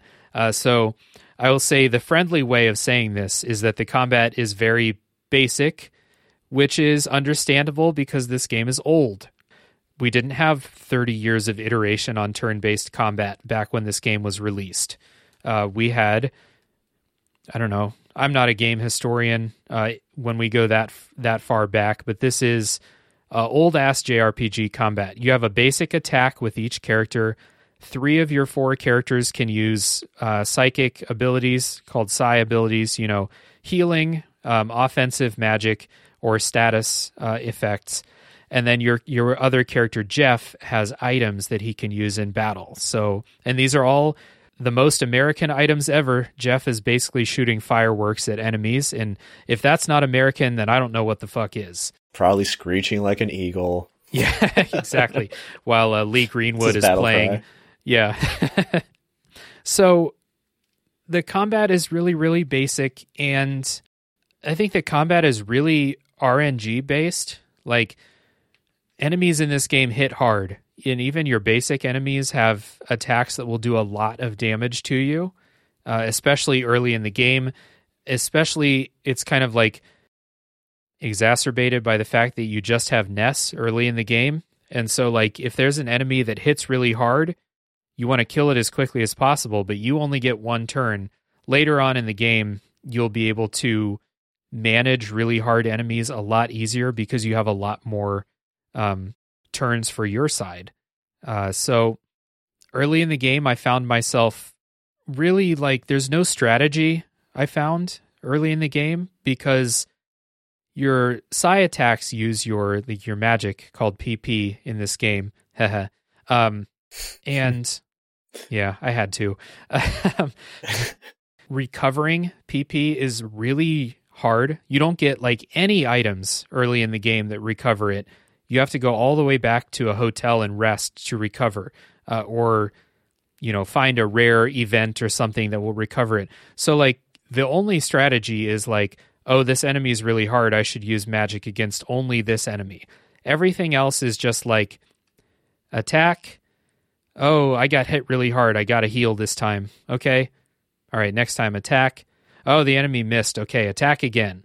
It's, really like no strategy until way late in the game, I thought. I don't think this combat is even really later in the game. I don't think this combat's very good, and I think it's just because it's really old and outdated. Maybe Keith, you can talk about like back in the day, what did you think?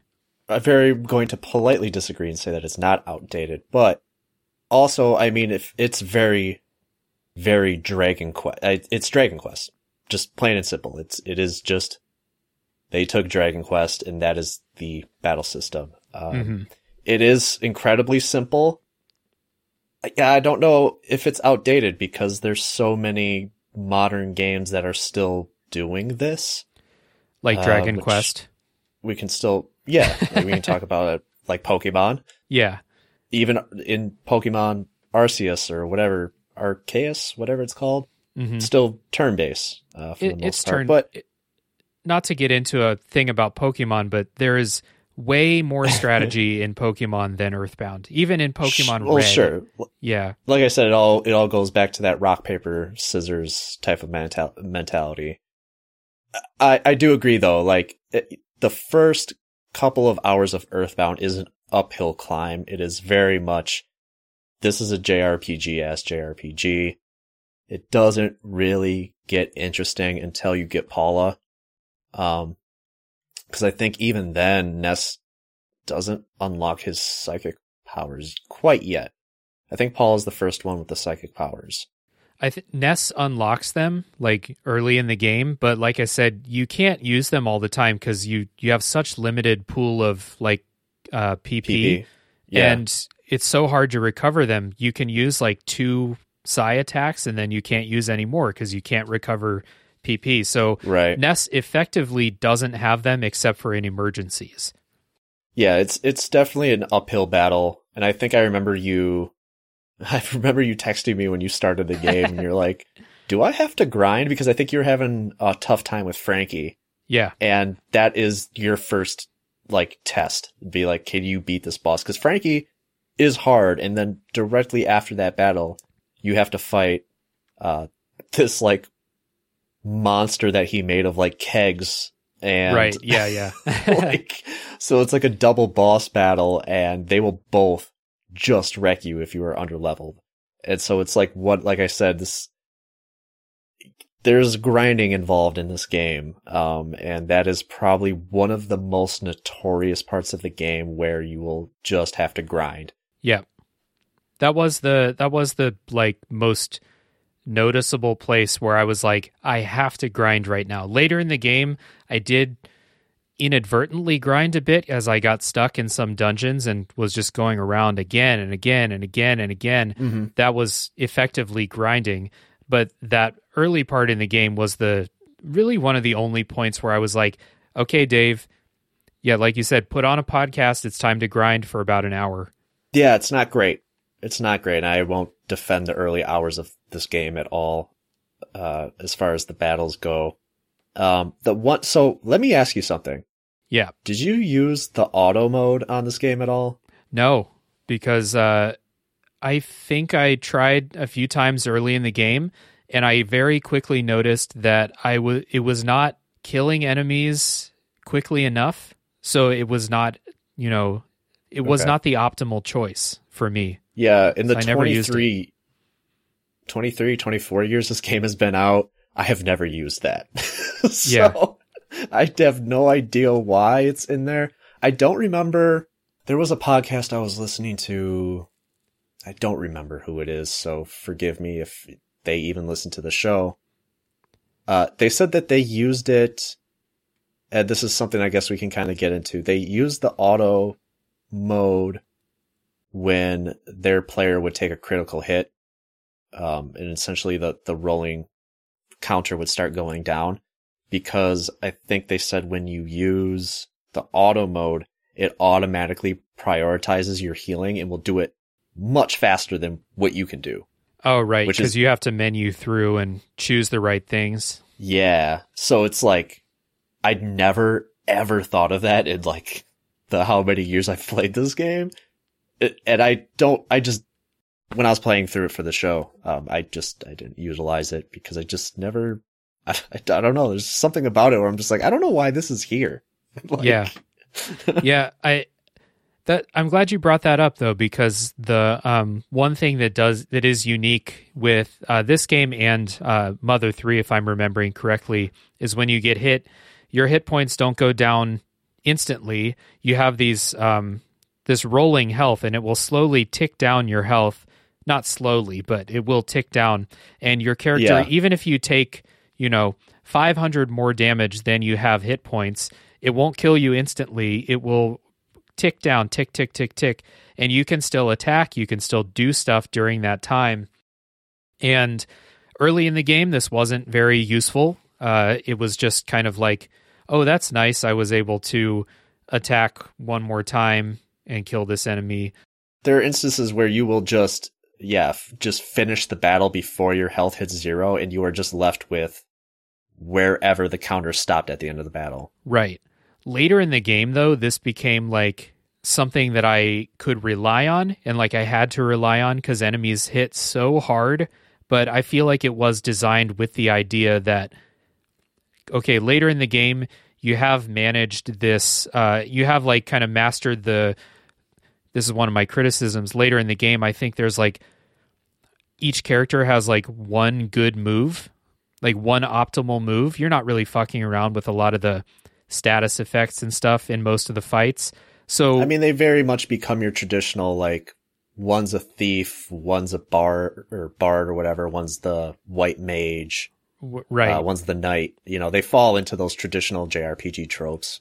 Right. So, like, later in the game, I still don't think there's a lot of strategy with the moves that you have later in the game, but what the strategy does, where the strategy does kick in is with this rolling health, because enemies hit really hard, and you have to know what to do when your health is rolling down like that. And I do think that is kind of cool. I don't love it, but I think it's kind of cool. It's unique, and it does give you this like, oh shit, Jeff just took a really big hit. I got to take care of that right now.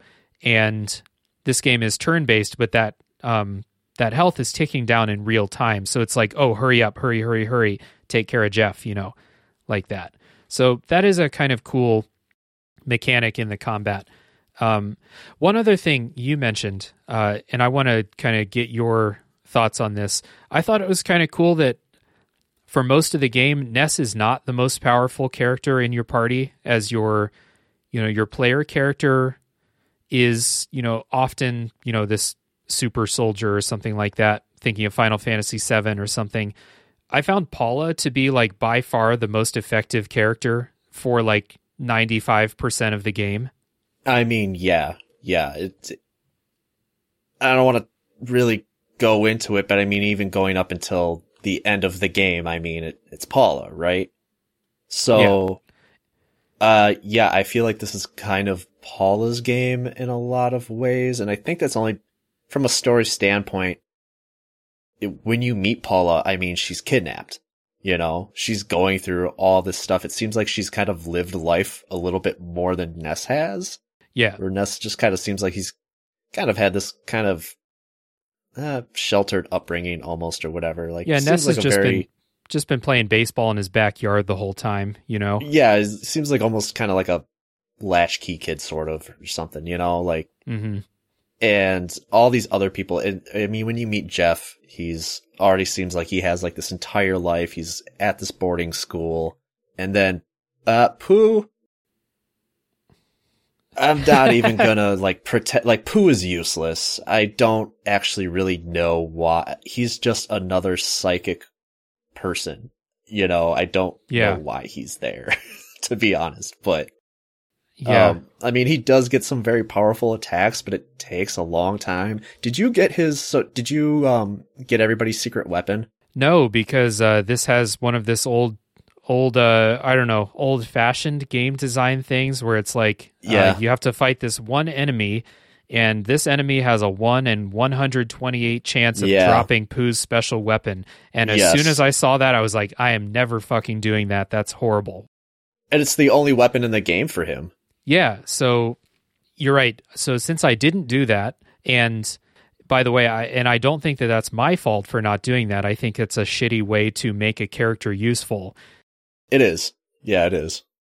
Pooh has a good attack, but it takes a lot of PP, and he doesn't have he doesn't have a huge pool of it. And so the rest of the time I was like, yeah, Pooh, you just kind of chip in some damage, and if you get hit with an attack, cool, because that means they didn't hit Paula. Yeah. Oh, yeah. But plus, I mean, like I said, she's your white mage. Ness gets some healing spells. Oh, interesting. But I used Ness for healing mostly. I used Paula like exclusively for damage, and then Ness was the healer. And Ness would use. See, I always use them interchangeably. So if Paula was hitting hard, Ness was healing, and then if somebody got like mortal damage or something, I would automatically switch to Paula because I knew she had the better healing spell anyway. And so then I would let Ness hit, and then Paula would heal anybody who really needs to get their HP up or whatever. So I basically kind of switched off with both of those guys. Okay. Yeah. I don't know. Like I kind of quickly figured out Paula's attacks hit hardest, and for most of the game, Ness doesn't have enough PP. Paula gets way more than Ness. So Paula would hit really hard. I would use Ness to heal. Ness is like, hit with the bat attack. That's like basically just the free attack is better than Paula's free attack. So I would use him that way. Jeff is pretty interesting, but I don't know. He gets one item later in the game that's like a reusable like rocket launcher, and I just use that all the time except on bosses. Yeah. Anyway, not to get too deep into go ahead. Well, I was going to say the other thing that I never quite liked about this game is it has, each weapon has its own stats that relates to your character depending on what you equip. And the one thing I just hated was just how good like stuff like the yo-yos were, but its effectiveness was like next to nothing. You were probably going to miss half of your shots at an enemy. Yeah. That's one of those things that I just especially in older JRPGs, is just shitty because they will always they'll screw you.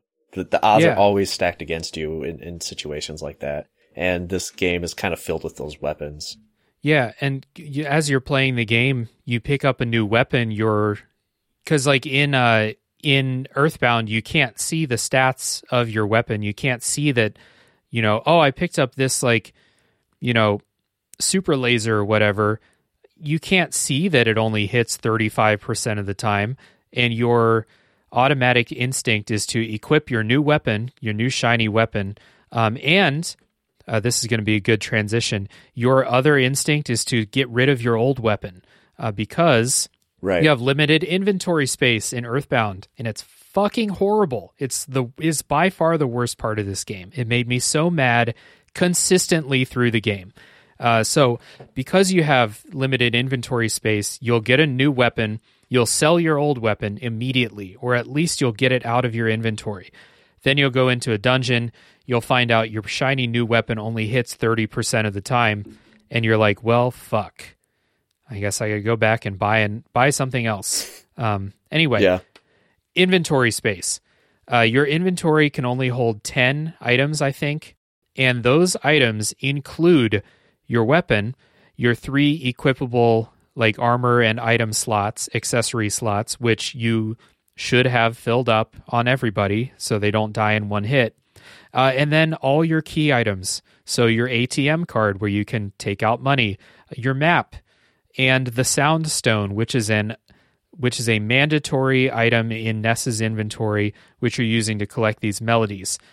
If you throw in a few other items like the pencil eraser we talked about earlier, suddenly you only have 2 slots for consumable things like health restoratives and stuff like that. Early in the game, when you just have Ness, and like I said, you only have Ness for maybe at least a couple hours, this inventory limit is awful. I hated it so much. It made the game way harder than it should have been. It gets a little bit better as you get more party members, but it's still bad because Jeff needs to use items in combat to be useful at all. So Jeff's inventory is basically full the whole game with bottle rockets and stuff like that. That's what I was going to mention that. Yeah. So what this does is every time you pick up an item, you need to do inventory management, because if you're like me, your inventory is basically full as you're walking around in dungeons, especially. You need to fill up on healing stuff or useful items in combat itself. So every time you find a treasure in a dungeon, you're like, okay, this looks cool. Well, I have to throw away a healing item to take this with me. It's real bad. And you can't just like drop quest items after the quest is over. You have to call the Escargot Express to come pick it up. And they can only, they can only like take 3 things at a time, so you have to call them repeatedly. That's not a huge deal. The big deal is that you're limited in your inventory, and I feel like the inventory limit is not big enough. It's really bad. Yeah. No, that's the one thing I will definitely be like, yes, this absolutely sucks. There's no reason that this needs to be like this. Yeah. There's no reason at all. So many games. Final Fantasy games let you carry 99 of any item you want, and 99 of 99 different items. Like, if I buy 7 skip sandwiches, let them stack. Why don't they stack? But no, instead, the items don't stack. That's the problem. If the items stacked, it wouldn't be a huge deal, but they don't. Right. No, yeah, it's downright awful. I have no idea. And I think the only thing that I could come to this defense, and I would still hate it because personally I don't give a shit, is that they're probably going for realism. These are kids. They can only fit so much stuff in their little backpacks or their pockets or purse or whatever might have you, which is something people like. People like realism in video games, Dave. People like their weapons to break in Breath of the Wild, and it's the best game that was ever made. People love that shit. They eat it up, and that's the only defense. It's a terrible defense, I know. Yeah. But it sucks.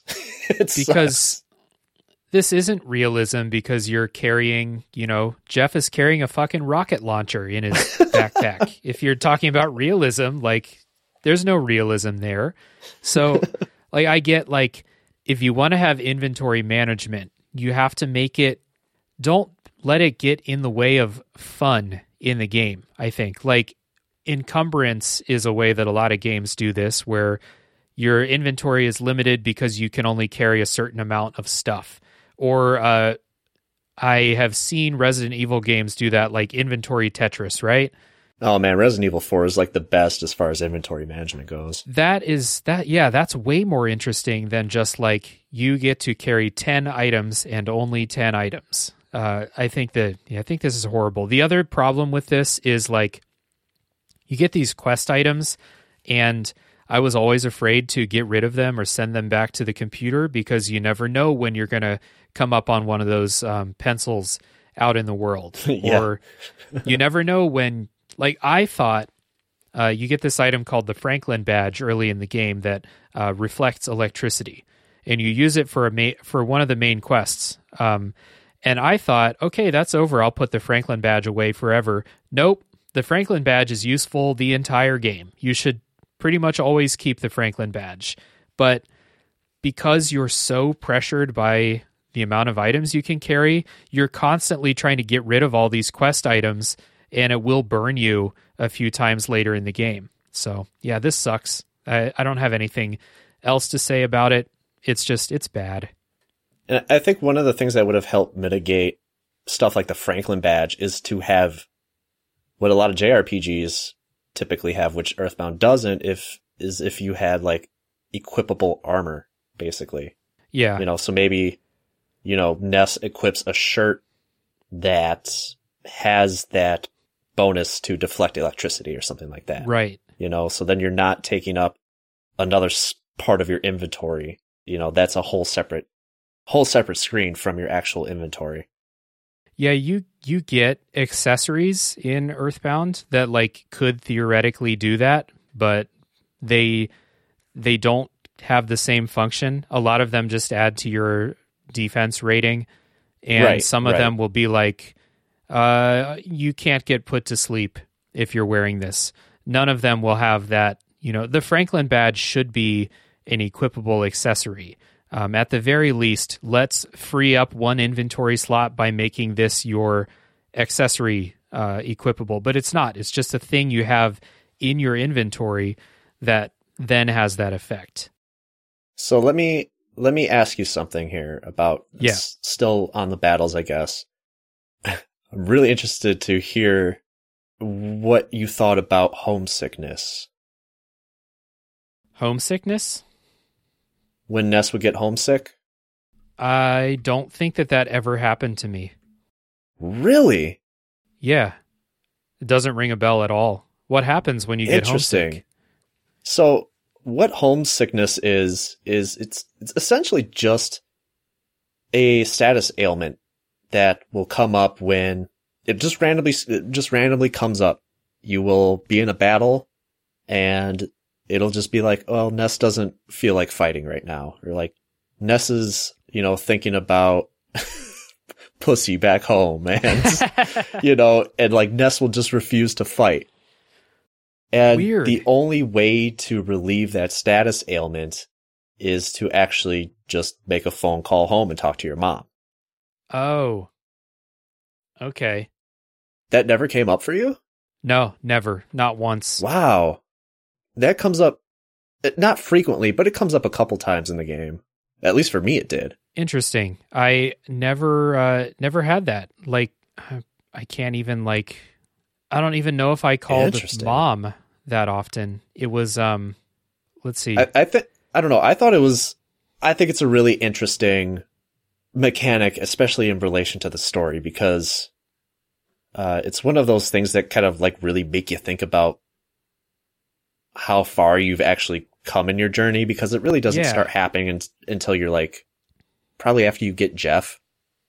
And I guess maybe it speaks to me too, because for someone like me, it makes me dwell on like all the stuff I've done in my life, and people get homesick. It's that kind of stuff that like when you're in bed at night and you wake up in the middle of the night, you're having an existential crisis or something. And it's like, those thoughts don't really mean anything, but could kind of bring your mood down the very next day or whatever while you're at work or something. And it's just like, you want to talk to somebody familiar. You want to call home just to get like some sort of reassurance, even if it doesn't really mean anything at all. Right. And I know like I sounded like hypocritical when I talked about the inventory space being realistic, when in reality, I think I talked about how Earthbound really kind of pokes fun at JRPGs a lot. And it's very self-aware. Mm-hmm. It does. But in a way, like the homesickness thing is kind of like a hint of realism in a video game, and like I said, it's just one of those things where it's just like, you got to remember, like these are just children. Right. Like, that's what I was going to say. They have like this huge burden on their shoulders. And it's like, I don't know. I did one of the weird things too, where it's like, once you get the ability to teleport or fast travel, it was one of those things like when I played this as a kid for no reason at all, I would just teleport myself to Ness's house and go talk to my mom there instead of calling her, even though it actually didn't really do anything special. It was just, I was just a weird kid and that's what I did. So, but yeah, it's interesting you never came across that, because I feel like this would have been a Dave thing that you would have just hated. No, it probably would have been annoying if it just like sprung up at a bad time in combat, but I really like the idea of it. Like, you get no warning to when it's going to happen. It just happens. Right. And so I think it would have been a pretty cool reminder, because you're right. You do forget as you play through the game, you forget that Ness is a small child. And so it would have been a pretty cool reminder, I think, that this is a group of kids you're dealing with here. And they didn't just stop being kids because they're out doing this, save the world adventure here. So that is pretty cool, but it never happened. And I wonder if, like, when I was using the phone to, like, call your dad to save, I think. Yeah, and he also gives you money as well. Right. He's like your ATM, basically. Yeah, he puts money in your account. You can also call your mom, and I wonder if, like, from time to time as I was mashing through the phone menu, if I had just accidentally hit call mom, and I wonder if that, like, staves off homesickness for some amount of time. Yeah. It must, yeah. Because, that legit never happened the whole time, and I never went back to the hometown until the end of the game, basically. Or until, the end of the game when you have to go back to the meteor site. So, do you have any other mechanical things that you want to mention before we get into our, like, kind of thoughts in summary before the spoiler section? No, but do you have a favorite enemy? No, not really. Okay. I thought a lot of the enemies were cool and creative with, like, what they're made, like what they, how the enemies manifest themselves, like especially the human enemies that you're fighting. You're not fighting just like, mafia goons or something like that. It's corrupted people a lot of times and stuff like that. I thought that was pretty cool. I like the Starmen. The Starmen are a kind of iconic thing. I thought they were pretty cool. The different versions of them are cool. Yeah, and some of them will fuck you up. Yes. Yeah. Very much so. What about you? What's your favorite? Man, I mean, when you're in Moonside, I think it's Moonside, and you just fight a cup of coffee. Yeah. I just think it's just fucking, it's so weird. There's just so many. That's the thing about Earthbound. They have memorable enemies, whereas like a lot of JRPGs at the time are just like, here's the first area and you are fighting a rat, and now you're fighting generic demons or something. Like the escalation's always the same. Like I think like Final Fantasy has like those, I guess, iconic enemies. I wouldn't call them memorable. So like behemoths or bombs or something. Right. I don't think those are memorable because they just are in every Final Fantasy. Right. So that way it's a little different. But like like you're fighting cops in this game, or you're fighting a pile of puke. Yeah. Or you're sentient UFOs, and like I think I mentioned the hippie. You're fighting hippies and yeah, Sasquatches and stuff like right. that. Yeah, I think one of my favorite enemies is the oak. When you are on your way to Saturn Valley, there's those fucking trees, and they just look so happy, and then they self-destruct and just body your entire party. Yeah. It's just so like, oh, god damn it. Like every time those things show up on the screen, I'm doing the thing where like you walk away just a little bit and then come back just to make sure that motherfucker's gone. But I just think it's hilarious just how seemingly innocent they look, and then they completely wreck you. Like there's a couple later in the game when like there's one enemy that's just like a gas pump, and it'll show up with other enemies, and it will just constantly like do a full heal on the other enemies. So like in those encounters, it's like, okay, got to kill that fucking gas pump, then I'll deal with this other thing that's really dangerous. So yeah, it's a real mix of enemies from, you know, some traditional RPG type enemies, but you get household objects fighting you. You get, you know, cups of coffee, zombies, corrupted people, and then later in the game you get into all this like cosmic, you know, starmen, UFOs, stuff like that. So cool. Let's take a little break. When we come back, we're going to give our thoughts in summary about Earthbound before the spoiler section.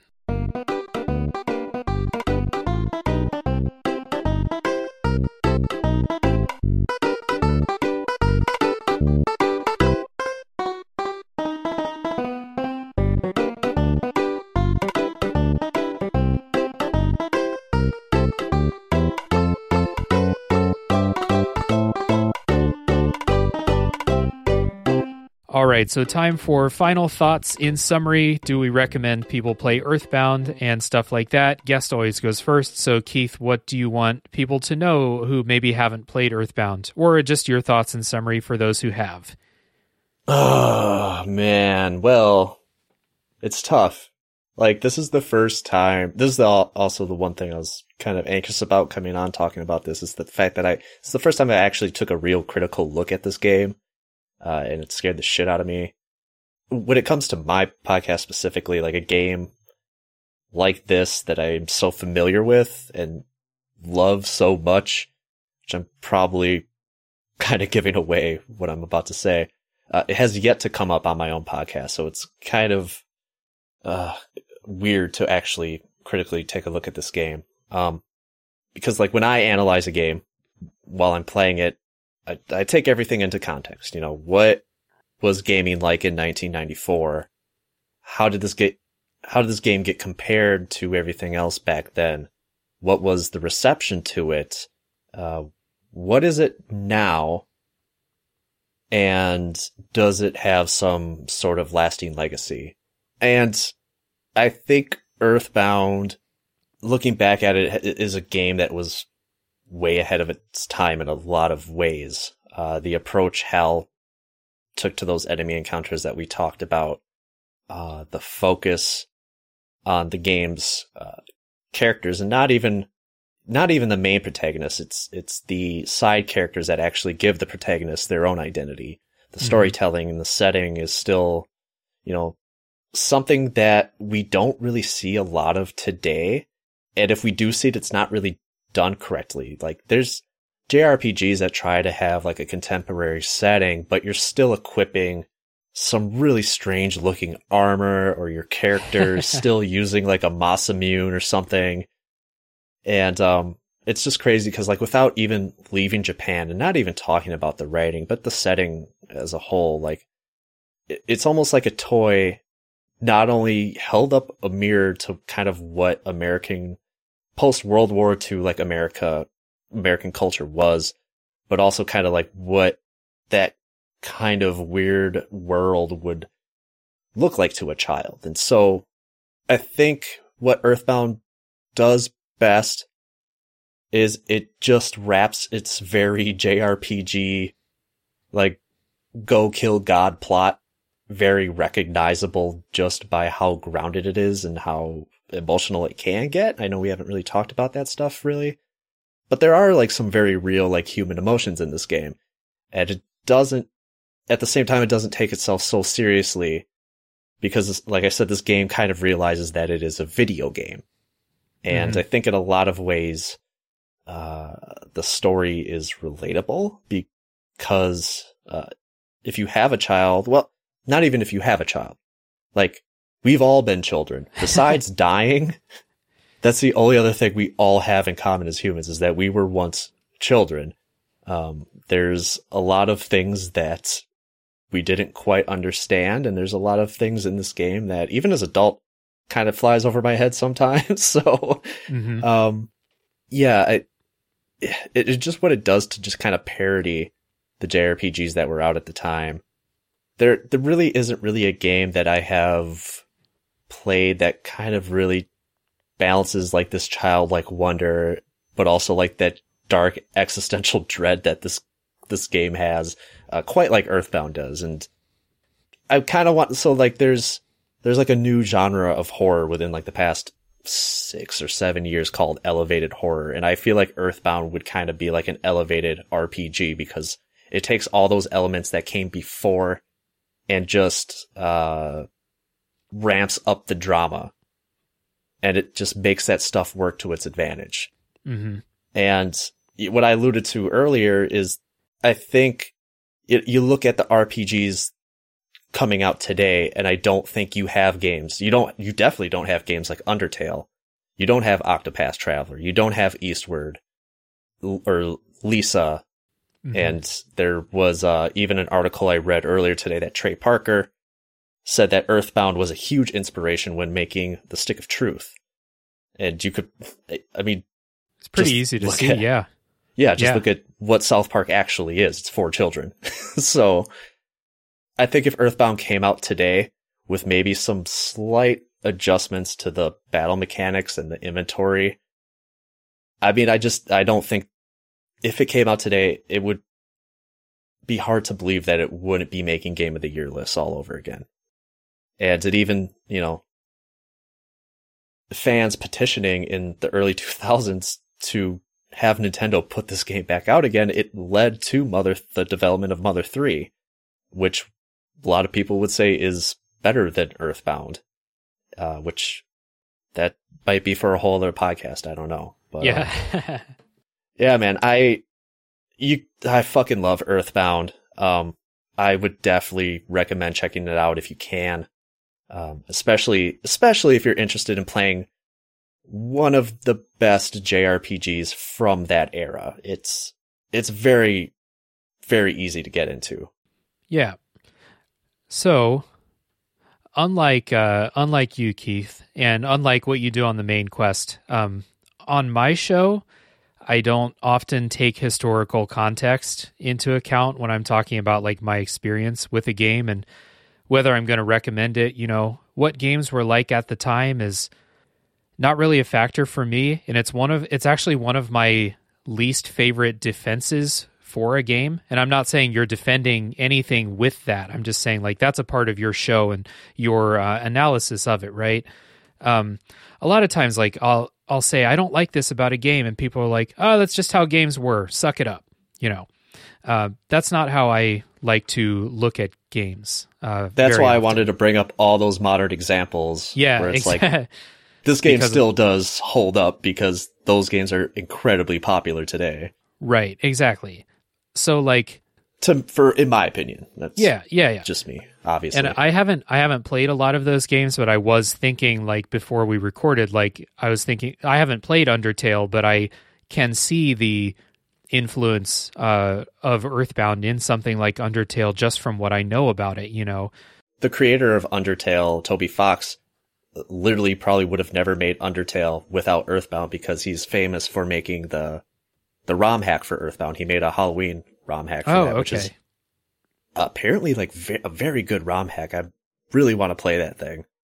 I would assume it's good because so many people respect Toby Fox as a game designer, so I would assume that his ROM hack is also good. Yeah, it was one of the very first things that he made, so...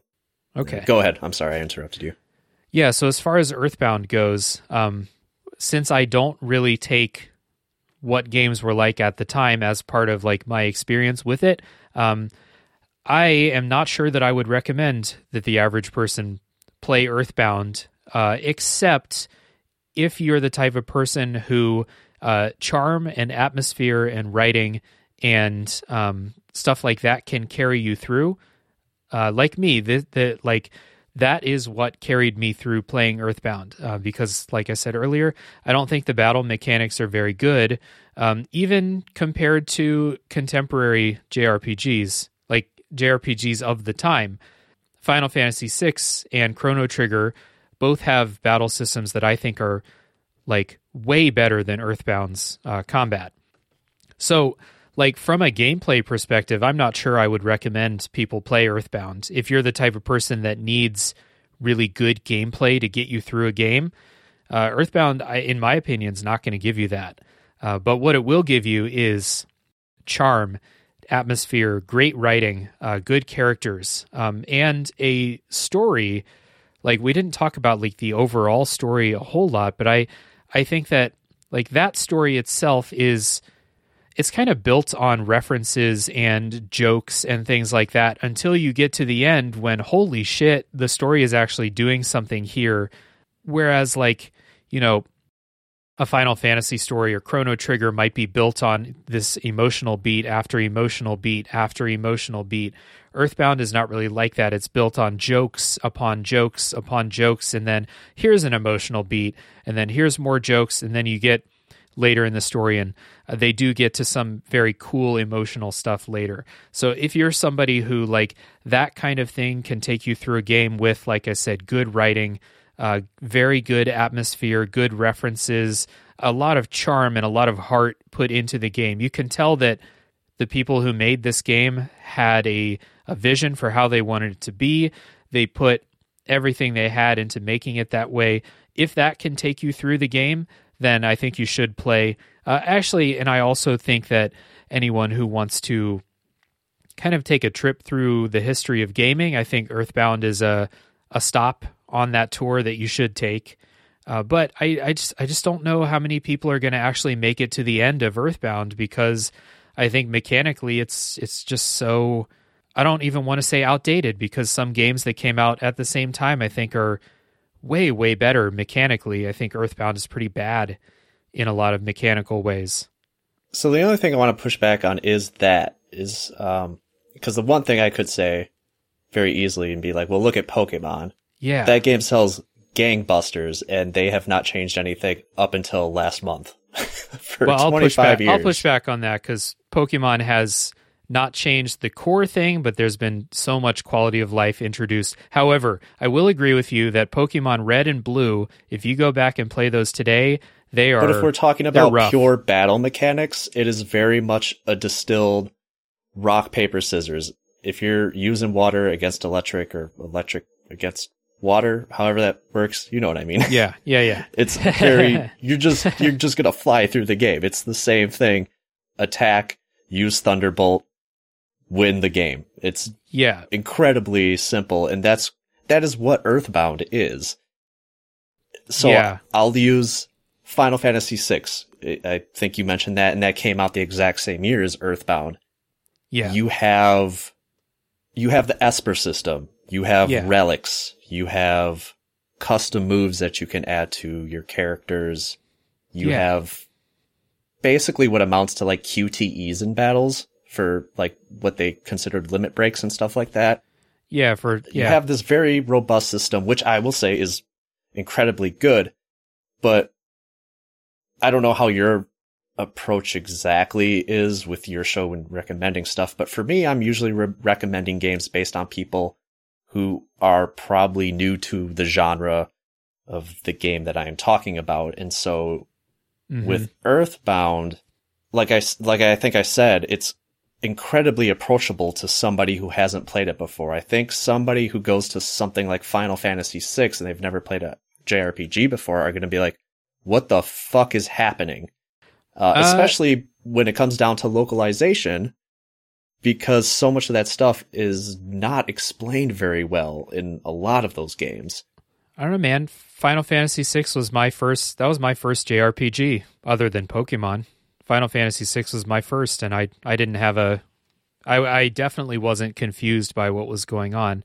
I don't think people will get confused in Earthbound, but yeah, I just don't think mechanically this is something I'm going to recommend to... I'm not going to recommend this to someone as their first JRPG, and I'm not going to recommend this to someone who is like, I need Would you my ever JRPGs. recommend Pokemon as somebody's first JRPG?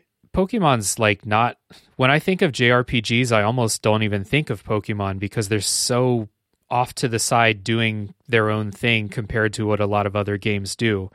So, I would recommend... It's a JRPG. I would recommend, like, Final Fantasy X or Persona 5 or something as their first JRPG, and then they'll take the rest of their life to play Persona 5, and then I'll never talk to them again. But anyway, like, the point I'm trying to get at is, like, I think the people I'm going to recommend Earthbound to are people who can suffer through what I think are bad mechanical things in a lot of ways, or just really old mechanical things in a lot of ways. If you can suffer through that because a good story with a good cast of characters and like fantastic writing can pull you through, I'll recommend it to you.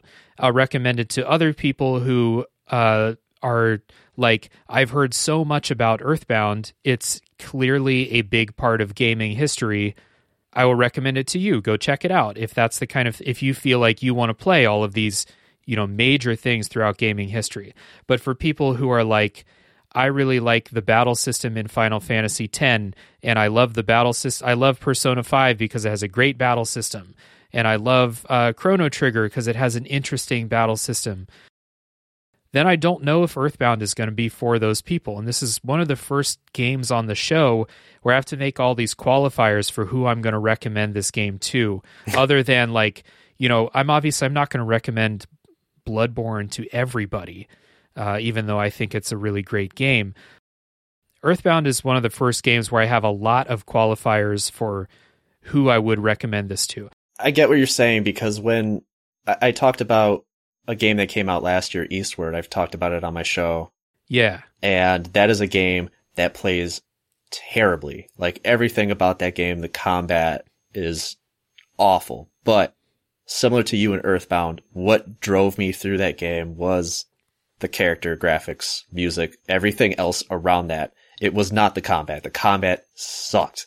So yeah. I That's totally get what you're coming from. Yeah, I get it.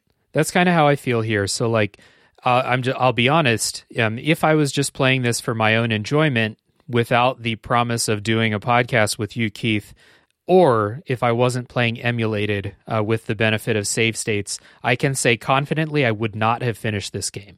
I would have gotten the flavor of the first couple of cities. I maybe would have made it to the point where you get Paula, but maybe not.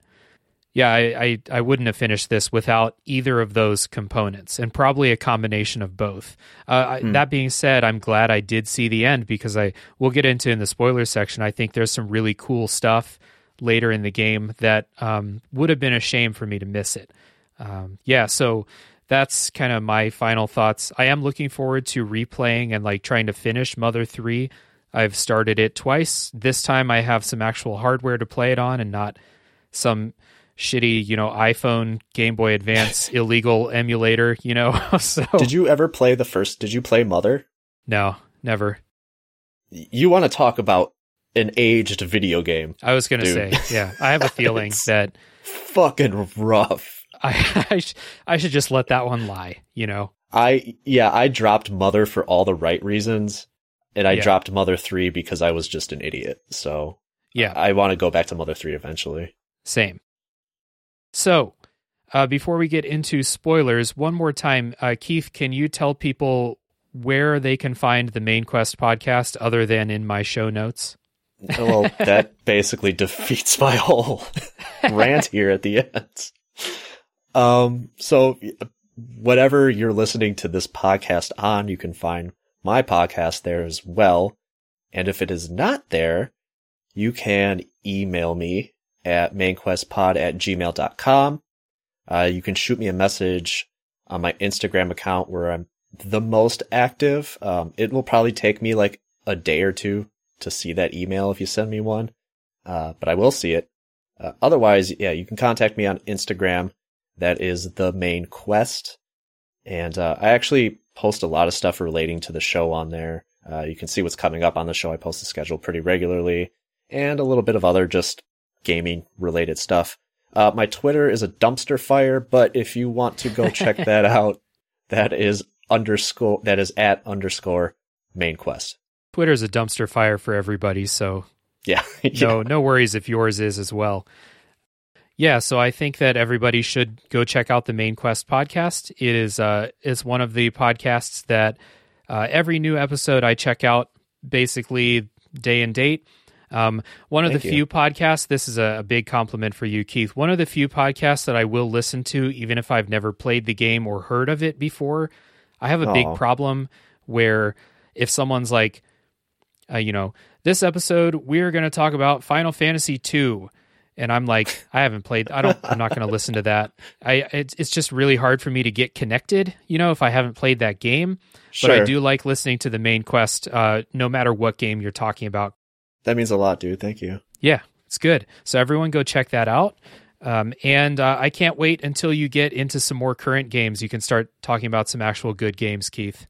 If a good game comes across, man, I will play it. Absolutely. Yeah. Actually, I can't wait for you to get to the N64 generation because, in my opinion, did you have an N64 even? Yeah, I thought we were going to talk about good games that I'm going to talk about.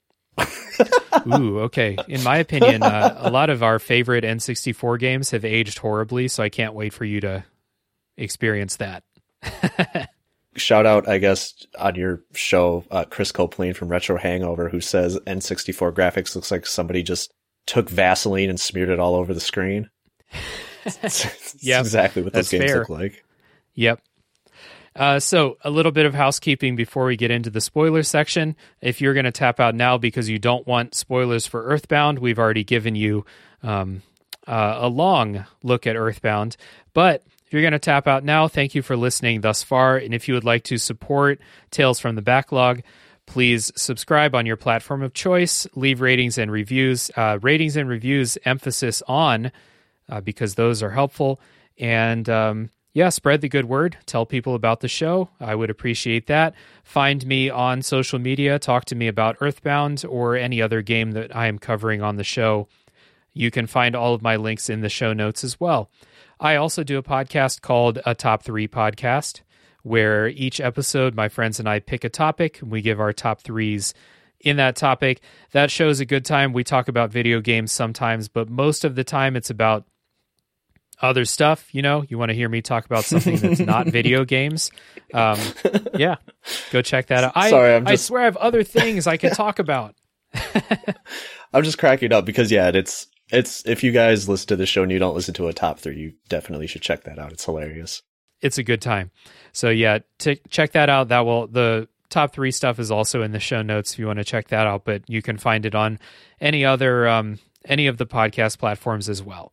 So we are going to take a break. When we come back, it is spoiler time. We're going to talk about mostly story stuff for Earthbound.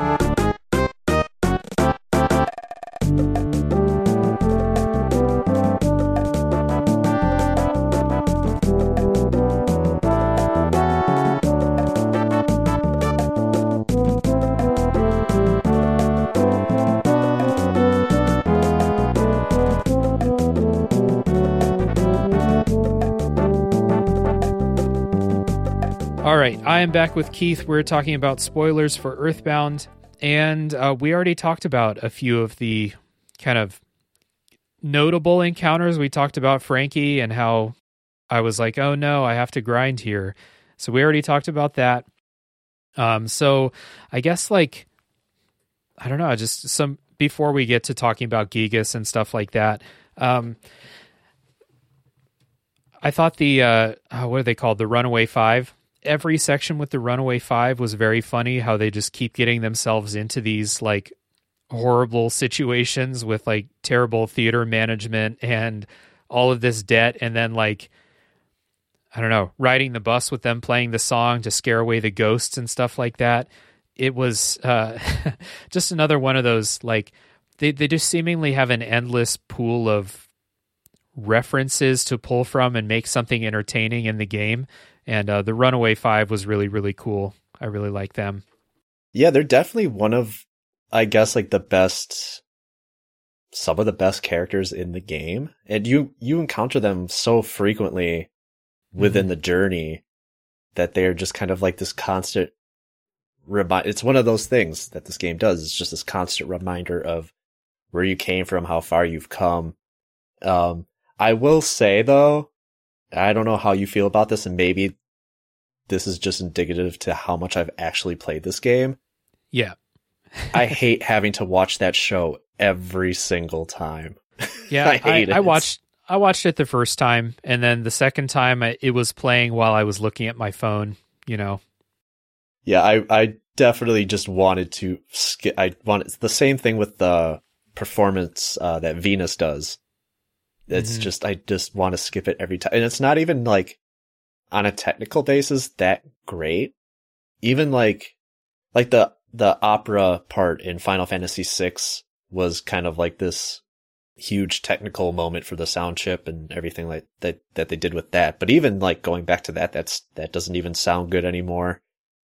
Yeah, I don't know. That's just one of the more annoying things that I'm just like, they should have made an option for you just to be able to skip this, you know? That's an issue with a lot of games in general, especially older games where they're like, no, you can't skip any of this. This is, we spent like a year and a half of our lives putting together this Runaway Five scene. You are not skipping it.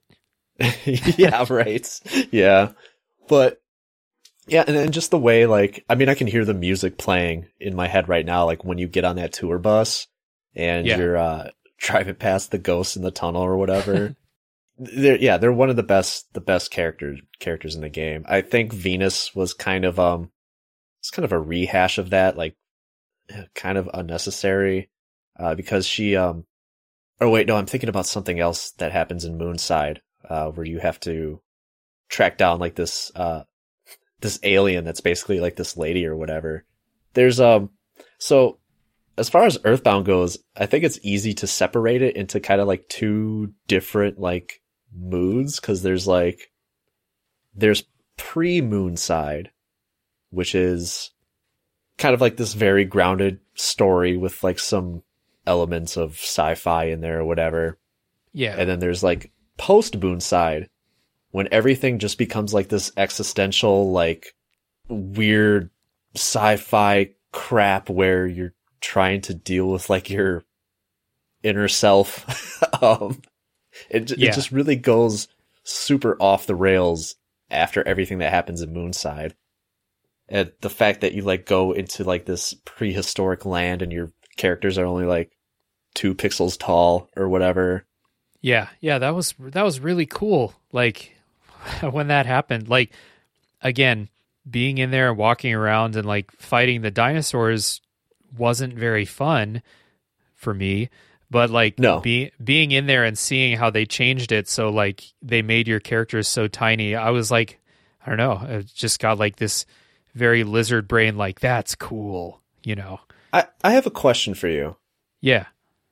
Was there a point in this game where you just hit a mark or story beat where you're just like, feel like I'm done with this game? Like it was there a point where you're thinking like, this is too long? I do think this game's too long. Yeah. But I can't really pin it on like one specific story beat, because I like all the story that you get at all of these parts, especially when you get like kind of halfway through the game and Pokey starts being an asshole again. And so like I enjoyed that. So I don't know, I can't really pinpoint one thing, but I can say definitively if you had to get 5 music tracks instead of 8, it would have been a little bit more enjoyable. I just think a lot of games are too long, and I do think there's a lot of stuff in Earthbound that, like, it's cool in the moment, but if you cut it out of the game, I don't think it would be a worse game because of it. Yeah, I feel like that point always hits for me around, like, what is it called? Tenda Village, which is, I think, right before or after the dinosaur area. Yeah. I think it's right after Deep Darkness, the swamp area or whatever. Mm-hmm. And I feel like the Tendas are just kind of like more of Mr. Saturn almost in a way. They do have their own personality and stuff like that, but I don't know. It's every time I reach that part of the game, I'm just like, oh yeah, okay. This part. I'll tell you where the game started to drag for me is in the, basically I think a lot of the dungeons in the back half of the game really suck. Like the gold mine is I think I texted you when I was like really mad about this. I think the gold mine is a horrible, like, the encounters specifically. That's the one where you have to go through and you have to fight I think it's 5 mole mini bosses.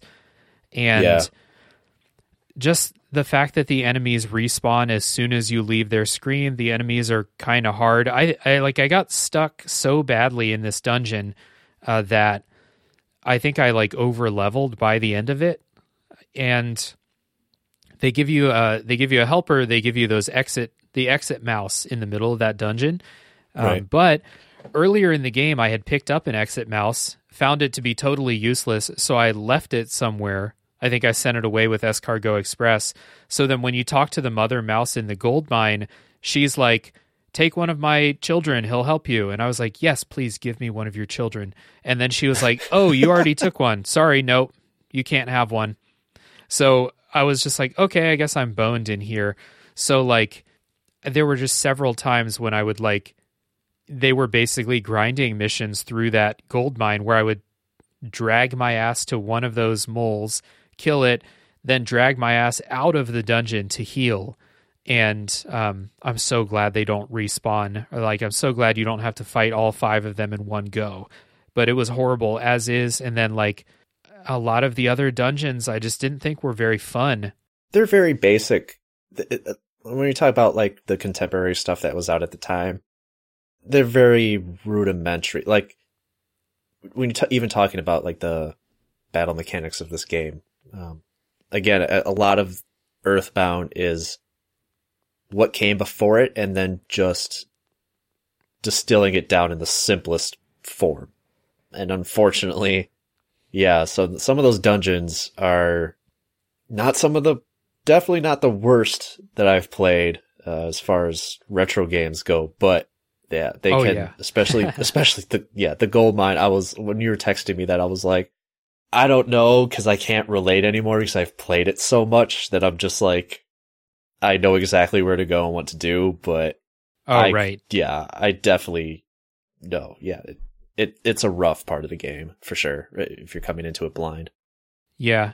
Is it Moonside that I forget the name when the big city goes Bizarro World? That's Moonside, right? Yeah. Yep. I thought Moonside sucked from a gameplay perspective. Like from a flavor and atmosphere and story perspective, it's really cool. But gameplay, it's so hard that I was like, I would basically save state my way through all the screens to get through that. And I did the same thing in the final dungeon too, after you turn into robots. Which, God, what a weird fucking game. But I was just like save stating my way through these. Huh? I was going to say, you turn into robots and then you go into the vagina cave. Yeah. Oh, yeah, I forgot. You fight the womb. Yeah, I totally forgot that is part of that thing. Yeah, that's very strange. But yeah, a lot of those dungeons at the end, like back half of the game, I thought were really not fun, except for Dungeon Man. Dungeon Man rules. I think part of the thing too is that they're incredibly linear, and that can get pretty monotonous at times. There's sometimes you can go off like the beaten path and find like a present, and Right. you might be able to find something of use in there as long as you've got the inventory space. You could probably find something useful in there, but most of the time it's very much just kind of like a straight path to the boss. So one of the more memorable moments for me is after so you fight, I think he's called like Electric Spectre or something like that. He's like this giant metal thing with like sound waves all around him and everything. The one thing we didn't actually talk about is the backgrounds of the battle screens. The battle screens. We didn't talk about that at all. Yeah. We didn't talk about visuals much. We should have. I mean, I think the game looks absolutely great. I think it holds up graphically. Oh, for sure. Yeah. At the time, like this had like it had like the Wind Waker effect, where besides for like the absolutely awful marketing campaign that Nintendo did for this game, a lot of the reasons why people didn't play Earthbound is because they're like, well, this looks like a child's game, just like the way they did with Wind Waker. Right. And all those people were wrong.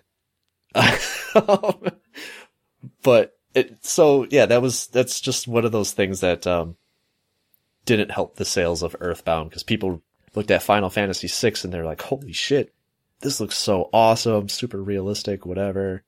And then you've got Earthbound, which by today's standards still looks really great. And then it's got those battle screens in which the backgrounds are like this weird psychedelic magic eye fuckery that yeah, like kaleidoscope shit. Yeah, the guy who designed those made 500 different one of those. Jesus. And it was just something that he was doing in his free time. And I think somebody saw him, I don't know if it was a toy or not, but he was just like, can you make more of those so we can put it in the game? And he's like, hell yeah. So it's just like this one guy who made like a ton of those. I think you can like go on starman.net or like Google it, and it's just like this huge one just JPEG picture of all of like a sample of all of them. That's fucking cool. Crazy looking. But yeah, what was I talking about? So like Lumine Hall is like, we haven't really talked about like the seriousness of this game and like how serious it can kind of get, but yeah, this is one there. of the scenes. Yeah, this is one of the scenes that actually kind of always hits me no matter what. Because after you beat that boss, you are in this like cavern, and there's like this, I don't know what you want to call it. Like it looks like something you would see in Times Square. It's like this rolling, what do you call it? It's almost like an LED board in like the middle of this cave. Yeah. And it has like this text scrolling on it or whatever. And you get this like really kind of heartfelt message being like, look at how far you've come, blah, blah, blah. You know, if you went through all this hardship. But again, there are definite areas where this game gets there's incredibly high difficulty spikes, like the gold mine that we talked about. Yep. But then you catch like this moment of like Ness as a baby with his dad and his mom. And you're just, again, it's one of those moments where you have to remember like, oh, these are just kids. And then, I don't know, it just makes me feel nostalgic for my own childhood. And it's just like this really nice, touching moment. And it's just like, oh, this all started because Ness woke up in the middle of the night because of a meteor crash, you know? Right. And they go through this whole adventure. They get home, they literally get homesick. Some of them get kidnapped, and really just being pushed in like these very uncomfortable situations.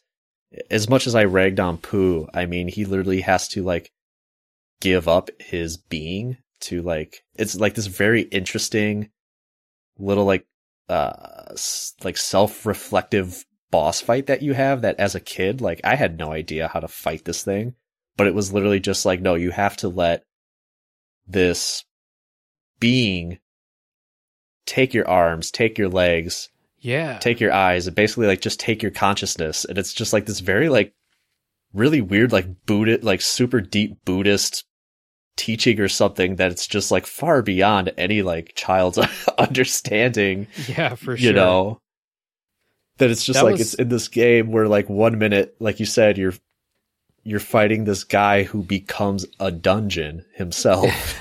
Yeah. That thing with Pooh when he's going through his trial was pretty brutal. Like, you're right. Like, so the game goes kind of like turns on a dime sometimes from like, you know, very funny and pop culture references and, you know, stuff like that to Pooh's going through this mental trial where the person you have to basically accept, he's like, okay, now I'm going to take your legs. And you're like, oh, okay, interesting. All right. Now I'm going to take your arms. Okay, I don't like the sound of this. Then he's like, now I'm going to take your eyes. And I'm like, oh, Jesus Christ. Like, what is happening here? And that whole thing started, I actually got confused during that part because you have to sit perfectly still and like people will come and like distract you. They'll say like, Pooh, your father wants you, but you have to like ignore everything. And that was interesting. There's a couple parts, you know, that remember that part under the waterfall where you say the password and you have to like put the controller down for 3 minutes or something. That's one of those things that like I find completely unforgivable. But the fact that the game came with a player's guide was like, yeah, because like if you didn't have a player's guide, you would just have at that point in the game, you'd have no idea what to do. Yeah, you would put the control. You would say fuck this, put the controller down, and then you'd walk back to it 15 minutes later, and the door's open. That's the only way you would figure it out. You're right. It's basically, it's very hostile towards the player, but at the same time, it's very funny if you're playing with the player's guide. Both of those scenarios where you have to basically sit and do nothing. The one with Pooh, I guess you could figure it out if you kind of understand that, you know, idea that you're supposed to block out all of the outside noise and stuff like that. Another part of the game that always kind of affects me is when we are first introduced to Jeff, when his part in Winters or whatever. With his dad, you mean? Well, not even that. So until I did my research for the show, I would always get to that part and like, I don't know if it's just the visual look of Winters. I don't know if it's the combination of the music and that or just the dialogue, but I always just got like, even as a child, kind of like this somber, it just has a somber tone to it. And I don't know if you got that as well. Only from the kind of like upfront relationship between Jeff and his dad, where like he works with his dad, but he doesn't call him dad. He calls him, you know, like Dr. So-and-so. And I think it's only at the end of the game when they're ever like, you know, Jeff and his dad have a, you know, loving family relationship now, if I'm remembering that right. That's the only one. I'm going to be the weird fanboy and probably read into this and it probably means nothing at all. But I found out, I always kind of felt it not only with, by the way, his dad's name is Dr. Ann Donuts. That's right. Yeah. So, but also with, Jeff's friend, Tony, who also was like his schoolmate or whatever. Mm-hmm. And, so I found out that Itoi wanted to specifically make sure to know that like Jeff and Tony were like in a couple, like they were in a relationship actually. Okay. And I now knowing that, like looking at the dialogue and then like also realizing that Jeff has like this now greater responsibility or whatever to go help Ness and Paula. And then knowing that him and his father have like this kind of frayed relationship that might have to do with his sexuality is kind of like, yeah. Like, I can see that. Like, no wonder I always kind of got this weird tone to this part of the game because it just seems a little more sad than usual than it should. Yeah, and that makes sense in a way, like, because also this was, I already forgot the year, 1995, 1994 in Japan, yeah, right? 94, 95, yep. I have a hard time believing that a popular JRPG would put something like that front and center in a game, at that time. It's only even very recently. Actually, that's not true because Silent Hill 2 came out in 2000 and they deal with all kinds of weird shit, but 2001. But like, actually in JRPGs, I haven't played a lot of the Shin Megami Tensei games, so I know they go into some stuff. Persona is obviously kind of famous for that kind of stuff too, but like these older JRPGs don't go into stuff like that a whole lot, so that would make sense. If there is merit to it, it would make sense that it's very, very coded and not front and center, that's the reason why Jeff and his dad have such a distant relationship there. Yeah, I'm being presumptuous about the relationship between him and his father, but Atoy definitely has said that Tony is gay. So we know that much, but as far as anything beyond that, like, I'm just kind of making stuff up, trying to put the puzzle pieces together. But I mean, even if you are making stuff up, I don't think it's a huge stretch at all to put the puzzle pieces together that way. So yeah, I was just gonna say also, like, you have to think about that. This game was very much targeted at Americans, and I mean, we're still dealing with issues around sexuality today, but it was very much like not an accepted or talked about thing back in the 90s. Right. Yeah. For sure. Let's go ahead. I was going to say, did you want to talk about this final boss, or? Yeah. So I was going to say, like, first, I just want to mention we danced around this in the non-spoiler section, but I think one of the coolest moments in the game is before the final boss, when you go to this, like, Ness's subconscious level, and you're going around talking to all the people that you've met throughout the journey and stuff like that. And then at the end of it, you basically defeat the phantom version of Ness, and you get, and this is like the coolest fucking thing. I don't know why more games don't do this. You get the ultimate level up, right? And I think it's random, right? I heard it's random. But in my game, Ness got like 500 extra HP and like basically enough PP to like never worry about using spells ever again. And it basically turned Ness into like a monster, basically. Not in a bad way. Ness is a powerhouse after this. And like, this is the coolest thing, man. Like, you go through this like super empowering story moment, and your character mechanically is now a powerhouse. I don't know why more RPGs, especially JRPGs, where like your levels and stuff like this really matter, why are they so afraid to do this? It's really cool. It's such a corny, on its face, it's such a corny way to show like character progression, but also it's like incredibly practical. It makes total sense for what's happening in the game. Yeah. And there's so many other games where you go through similar, like, you've overcome something, or like there is some, just like there's so many JRPGs where your character has, gone Super Saiyan for whatever, lack of a better example.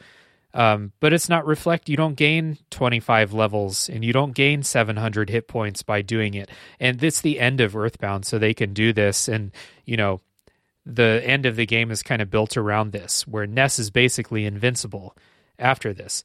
But like, I don't know, I think it's really cool. And I think, if another game were to copy this, it would also be cool because it's a really empowering moment. It's a moment that's supposed to feel empowering for Ness as a character. And then it does mechanically as well. It's really, I like that a lot. And for all intents and purposes, you're not like invincible, but it is just like, oh yeah, thank you. I don't have to go into this final boss and be worried about where I need to be level wise. Right, know? Exactly. And I didn't know that it was random. I would assume that there's probably like a ceiling that is hit where it's like, depending on what level you're already at, it will just, so like if you're at level, 25, it'll level you up to like 35 no matter what or something like that. I would assume there's a ceiling and a floor for how many levels or how many hit points and how many PP you get in that big level up. I would assume that you're not going to hit that and it's like, congrats, you gained 5 HP. You're not going to get that. Yeah. And you're not going to gain 7,000 HP either. But it's enough to... Ness can still die and stuff, obviously, but like it's enough to where like you've made it this far in the game, you understand the combat system. Ness is basically invincible unless you fuck around, I think. Yeah. So, yeah, let's talk about that final boss. So, yeah, go ahead. I was just going to say, do you know the whole like theory out there? And I could see where people get this theory. I don't necessarily subscribe to it. The whole game is actually about abortion, which in a lot of ways, like I could see where people get that, especially leading up to that final encounter, but I don't know. Yeah, without seeing the theory, my first instinct is that people have had, 28 years to dissect and analyze this game, and it's given people enough time to come up with some theories that are far beyond what the developers were going for. I think but I'm me as a person, I'm generally very anti-fan theory, because I just think fans take it too far a lot of times, right? So yeah, I don't buy it. But I haven't seen that theory. I'm sure that, someone has had long enough to go beat by beat and find a way to make it work for whatever theory they have. I've been seeing some theories around Bloodborne recently that I think also work the same way, where people are like, I will make this plot beat twist to fit my personal theory instead of working from what the plot gives you to like kind of figure out what is the plot actually saying. That's what I think, but I haven't seen that theory. I did not for a second play this game and think this is about abortion. Like not even when you're literally walking down some fucking fallopian tubes. Never. Yeah, I don't know like the theory verbatim, so I'm not even going to really repeat it, but it's floating out there and take it for what it's worth. Yeah. It could be interesting reading if anyone wants to read up on it. I guess you can have your cursed Google search Earthbound abortion and see where that takes you. But the final boss against Gigas, I think, is really cool because I was definitely not expecting this. I was expecting fighting Lavos, something like that. And this is not that. Yeah, it's like this weird, like, Lovecraftian thing. We talked about the backgrounds briefly and how they are just kind of like this weird psychedelic type of background. And that's kind of what the whole thing with Gigas is. It's just that background. There's not any one enemy on the screen, really. It's just this thing that you cannot comprehend. Yeah, I think it even says that. I think the game, like some of the text even says, like, you can't process what this thing is. And I think that's super cool. Yeah, and it's not one, thinking back to like Final Fantasy IV, the battle in Final Fantasy IV and Earthbound, our final battles are very similar. At some point, you just realize that you're not going to be able to kill this thing.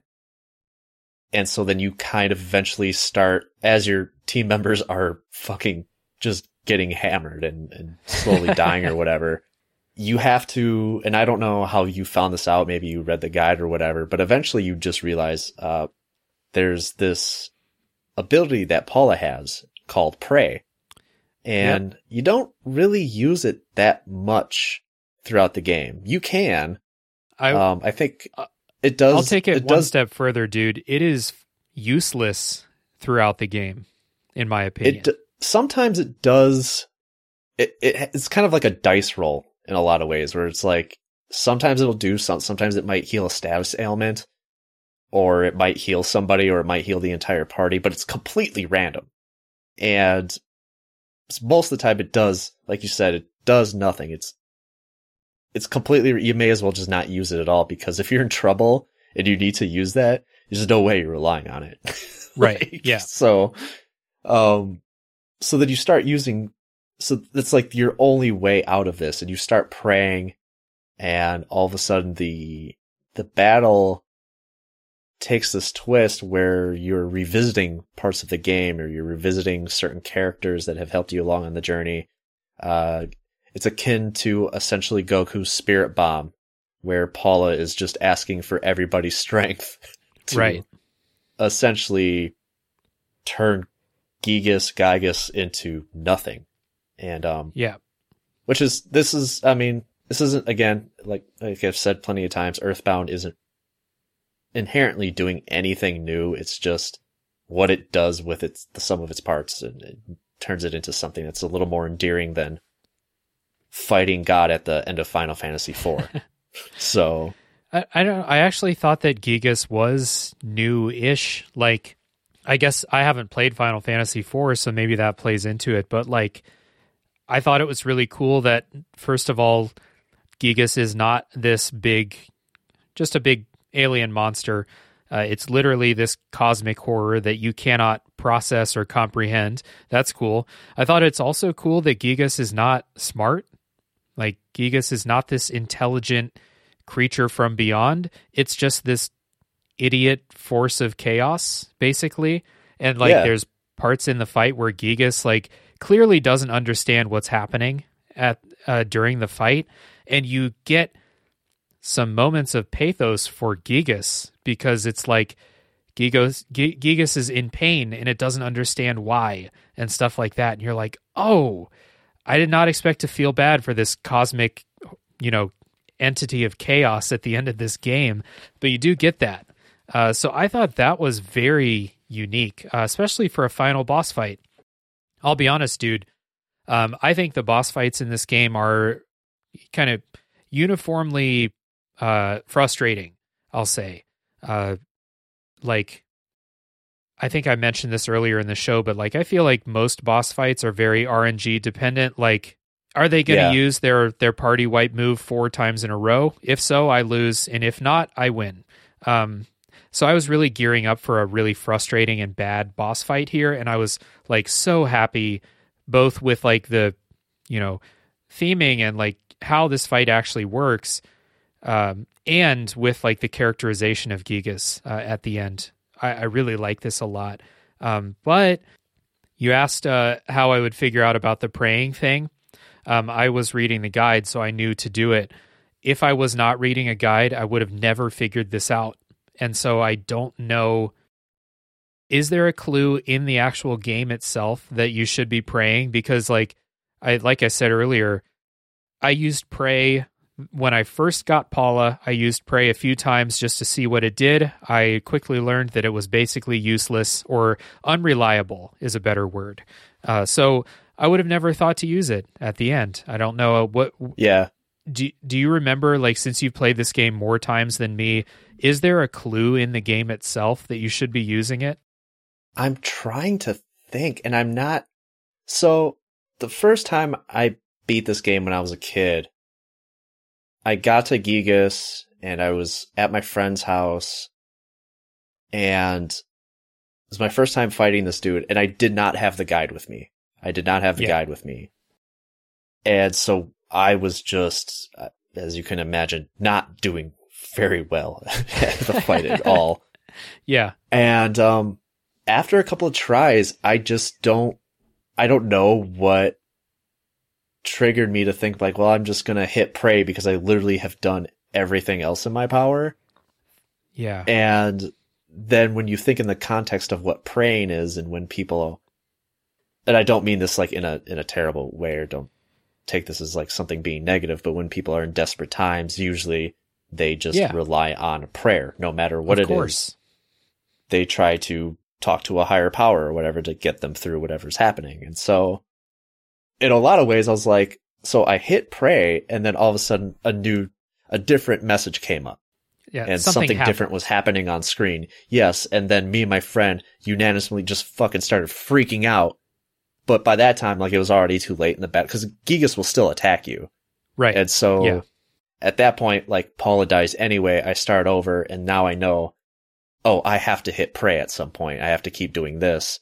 And that's how I originally found out. Now, since then, since I have played this game so many times and I know that now, Right. I honestly cannot tell you if the game even clues you in that you need to do that.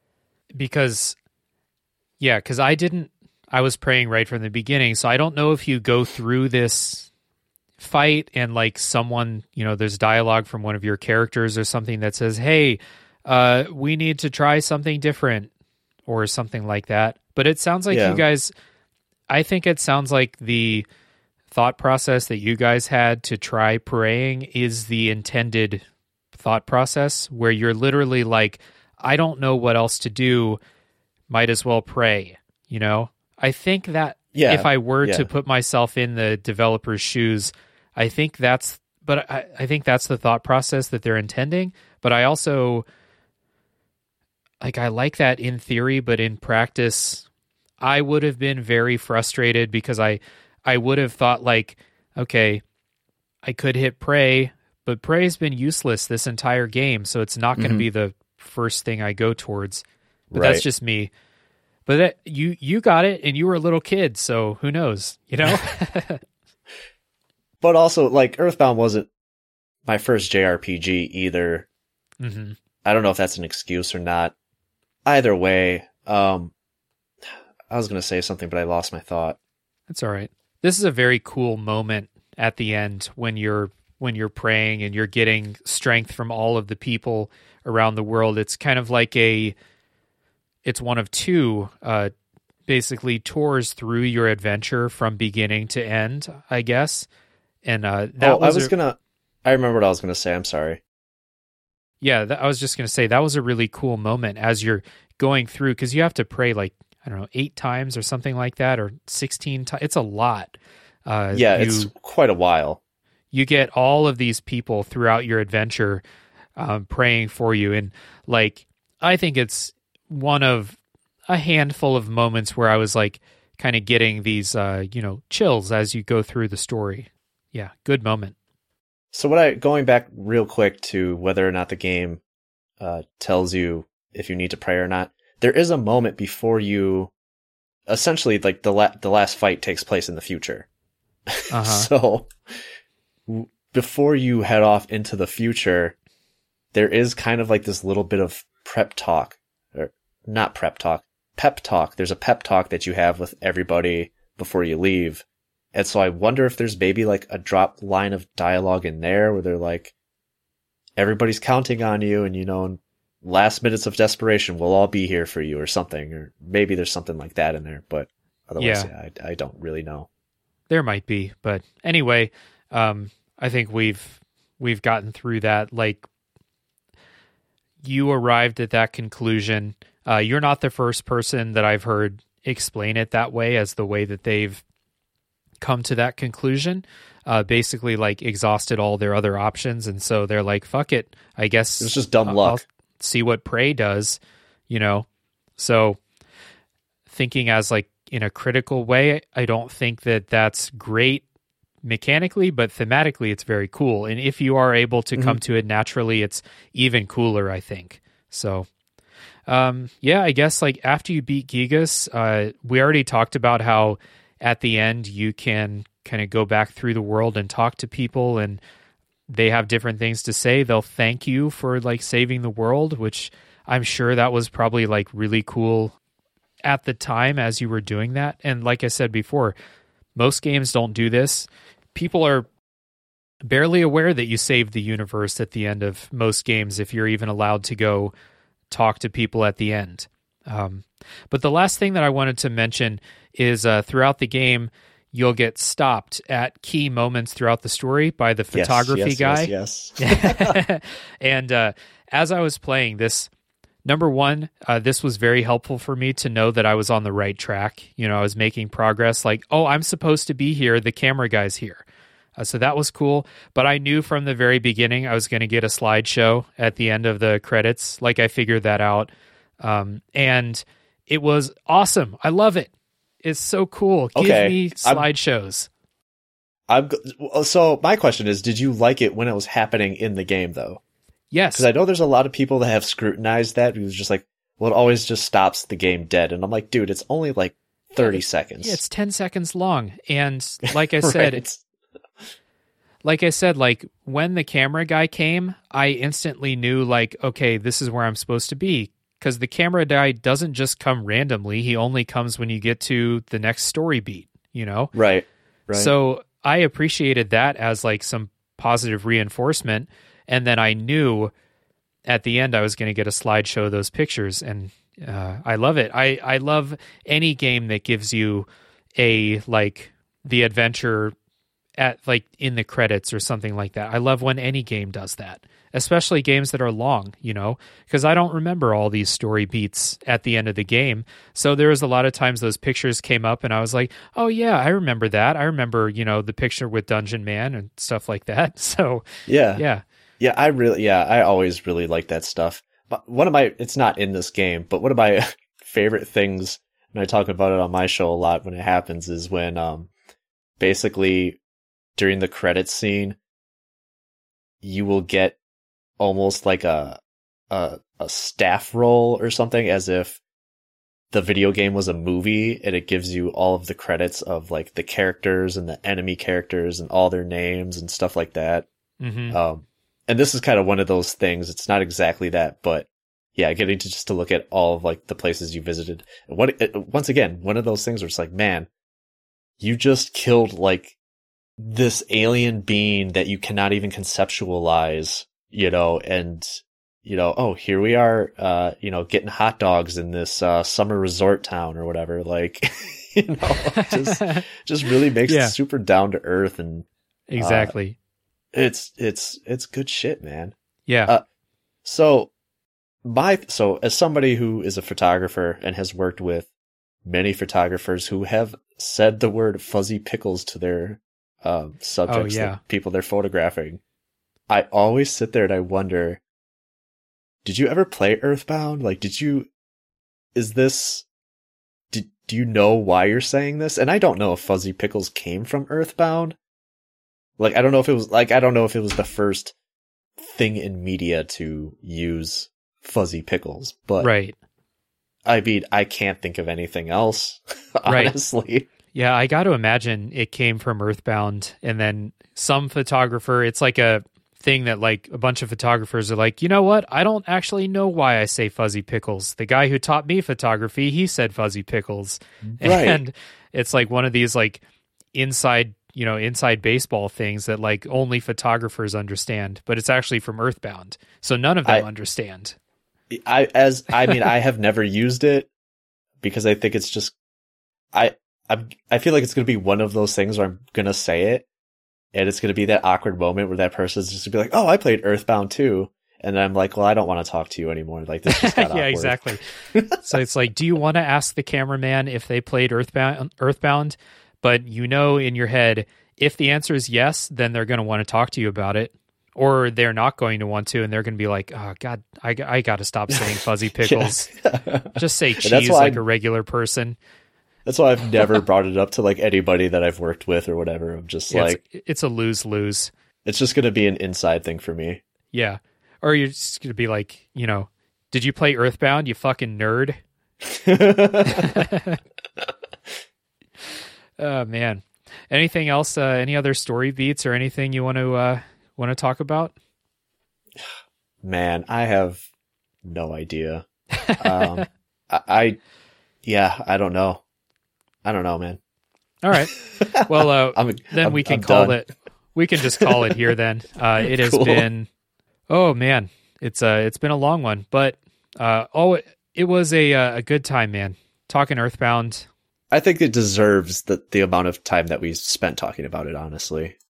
Yeah, it's weird. I would like to say that there's a correlation between games and like how much discussion they deserve with how long Tales from the Backlog episodes are. It doesn't always turn out this way, but if we've talked for this long, it's because we had this many things to say, this many things to talk about. So right. Yeah, it's been a good time, Keith. Thanks for coming on the show. Earthbound is, a game that, like I said before, I'm not sure I wouldn't recommend this game to everybody, but there are a lot of cool things in here, a lot of unique things that obviously I couldn't mention before the spoiler wall, but a lot of the things we've mentioned in the spoiler section are cool to dive into and things you might not expect from maybe the first few hours of the game, for sure. Yeah, first of all, I really appreciate you having me on. This is a long time coming. I've been listening to you for a while now, and every podcast, again, kind of like what you said, there are some, and I've already told you this off air, but there are some episodes where it's like, I'll go to your podcast and be like, oh, I can't listen to that because I intend on playing that. But right. For the most part, if there's a game where I'm just like, I have no reason to play this ever, and I don't know what this is, I listen to it because it's usually just a really good conversation. I'm not looking for validation for my taste in video games anyway, so no matter what you guys say, it doesn't matter to me, just as long as it's right.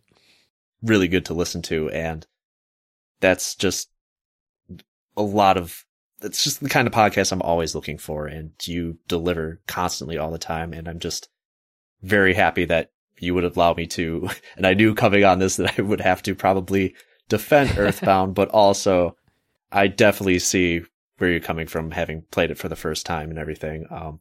Yeah, that's what I some hope. Things just can't be defended, like a terrible inventory system. The inventory system's indefensible, and like at least I hope that, I always hope that if I am saying that something in a game is bad or that I didn't enjoy something, that I explain myself in a way where even if you disagree, if you like the combat in Earthbound, you understand why I don't like it, and right. I did a good job of explaining myself. That's what I hope. But yeah, no, just thanks for having me on, dude. I really appreciate it. Yeah, you have an open invitation. Anytime you want to come on and talk about a game, happy to have you back. And again, everyone listening, if you've made it this far, go get a glass of water. You've earned it, or a beer. You've earned a beer after this one, or maybe a hot cup of psychedelic tea. Yes, you have earned a psychedelic journey from a cup of tea. That's another thing we didn't mention, but those were a trip throughout the game. Yeah. But anyway, dude, open invitation anytime you want to come back. People out there, you should check out the main quest. It's very, very good. And join us next time with me and my next guest for the next game that comes out of the backlog.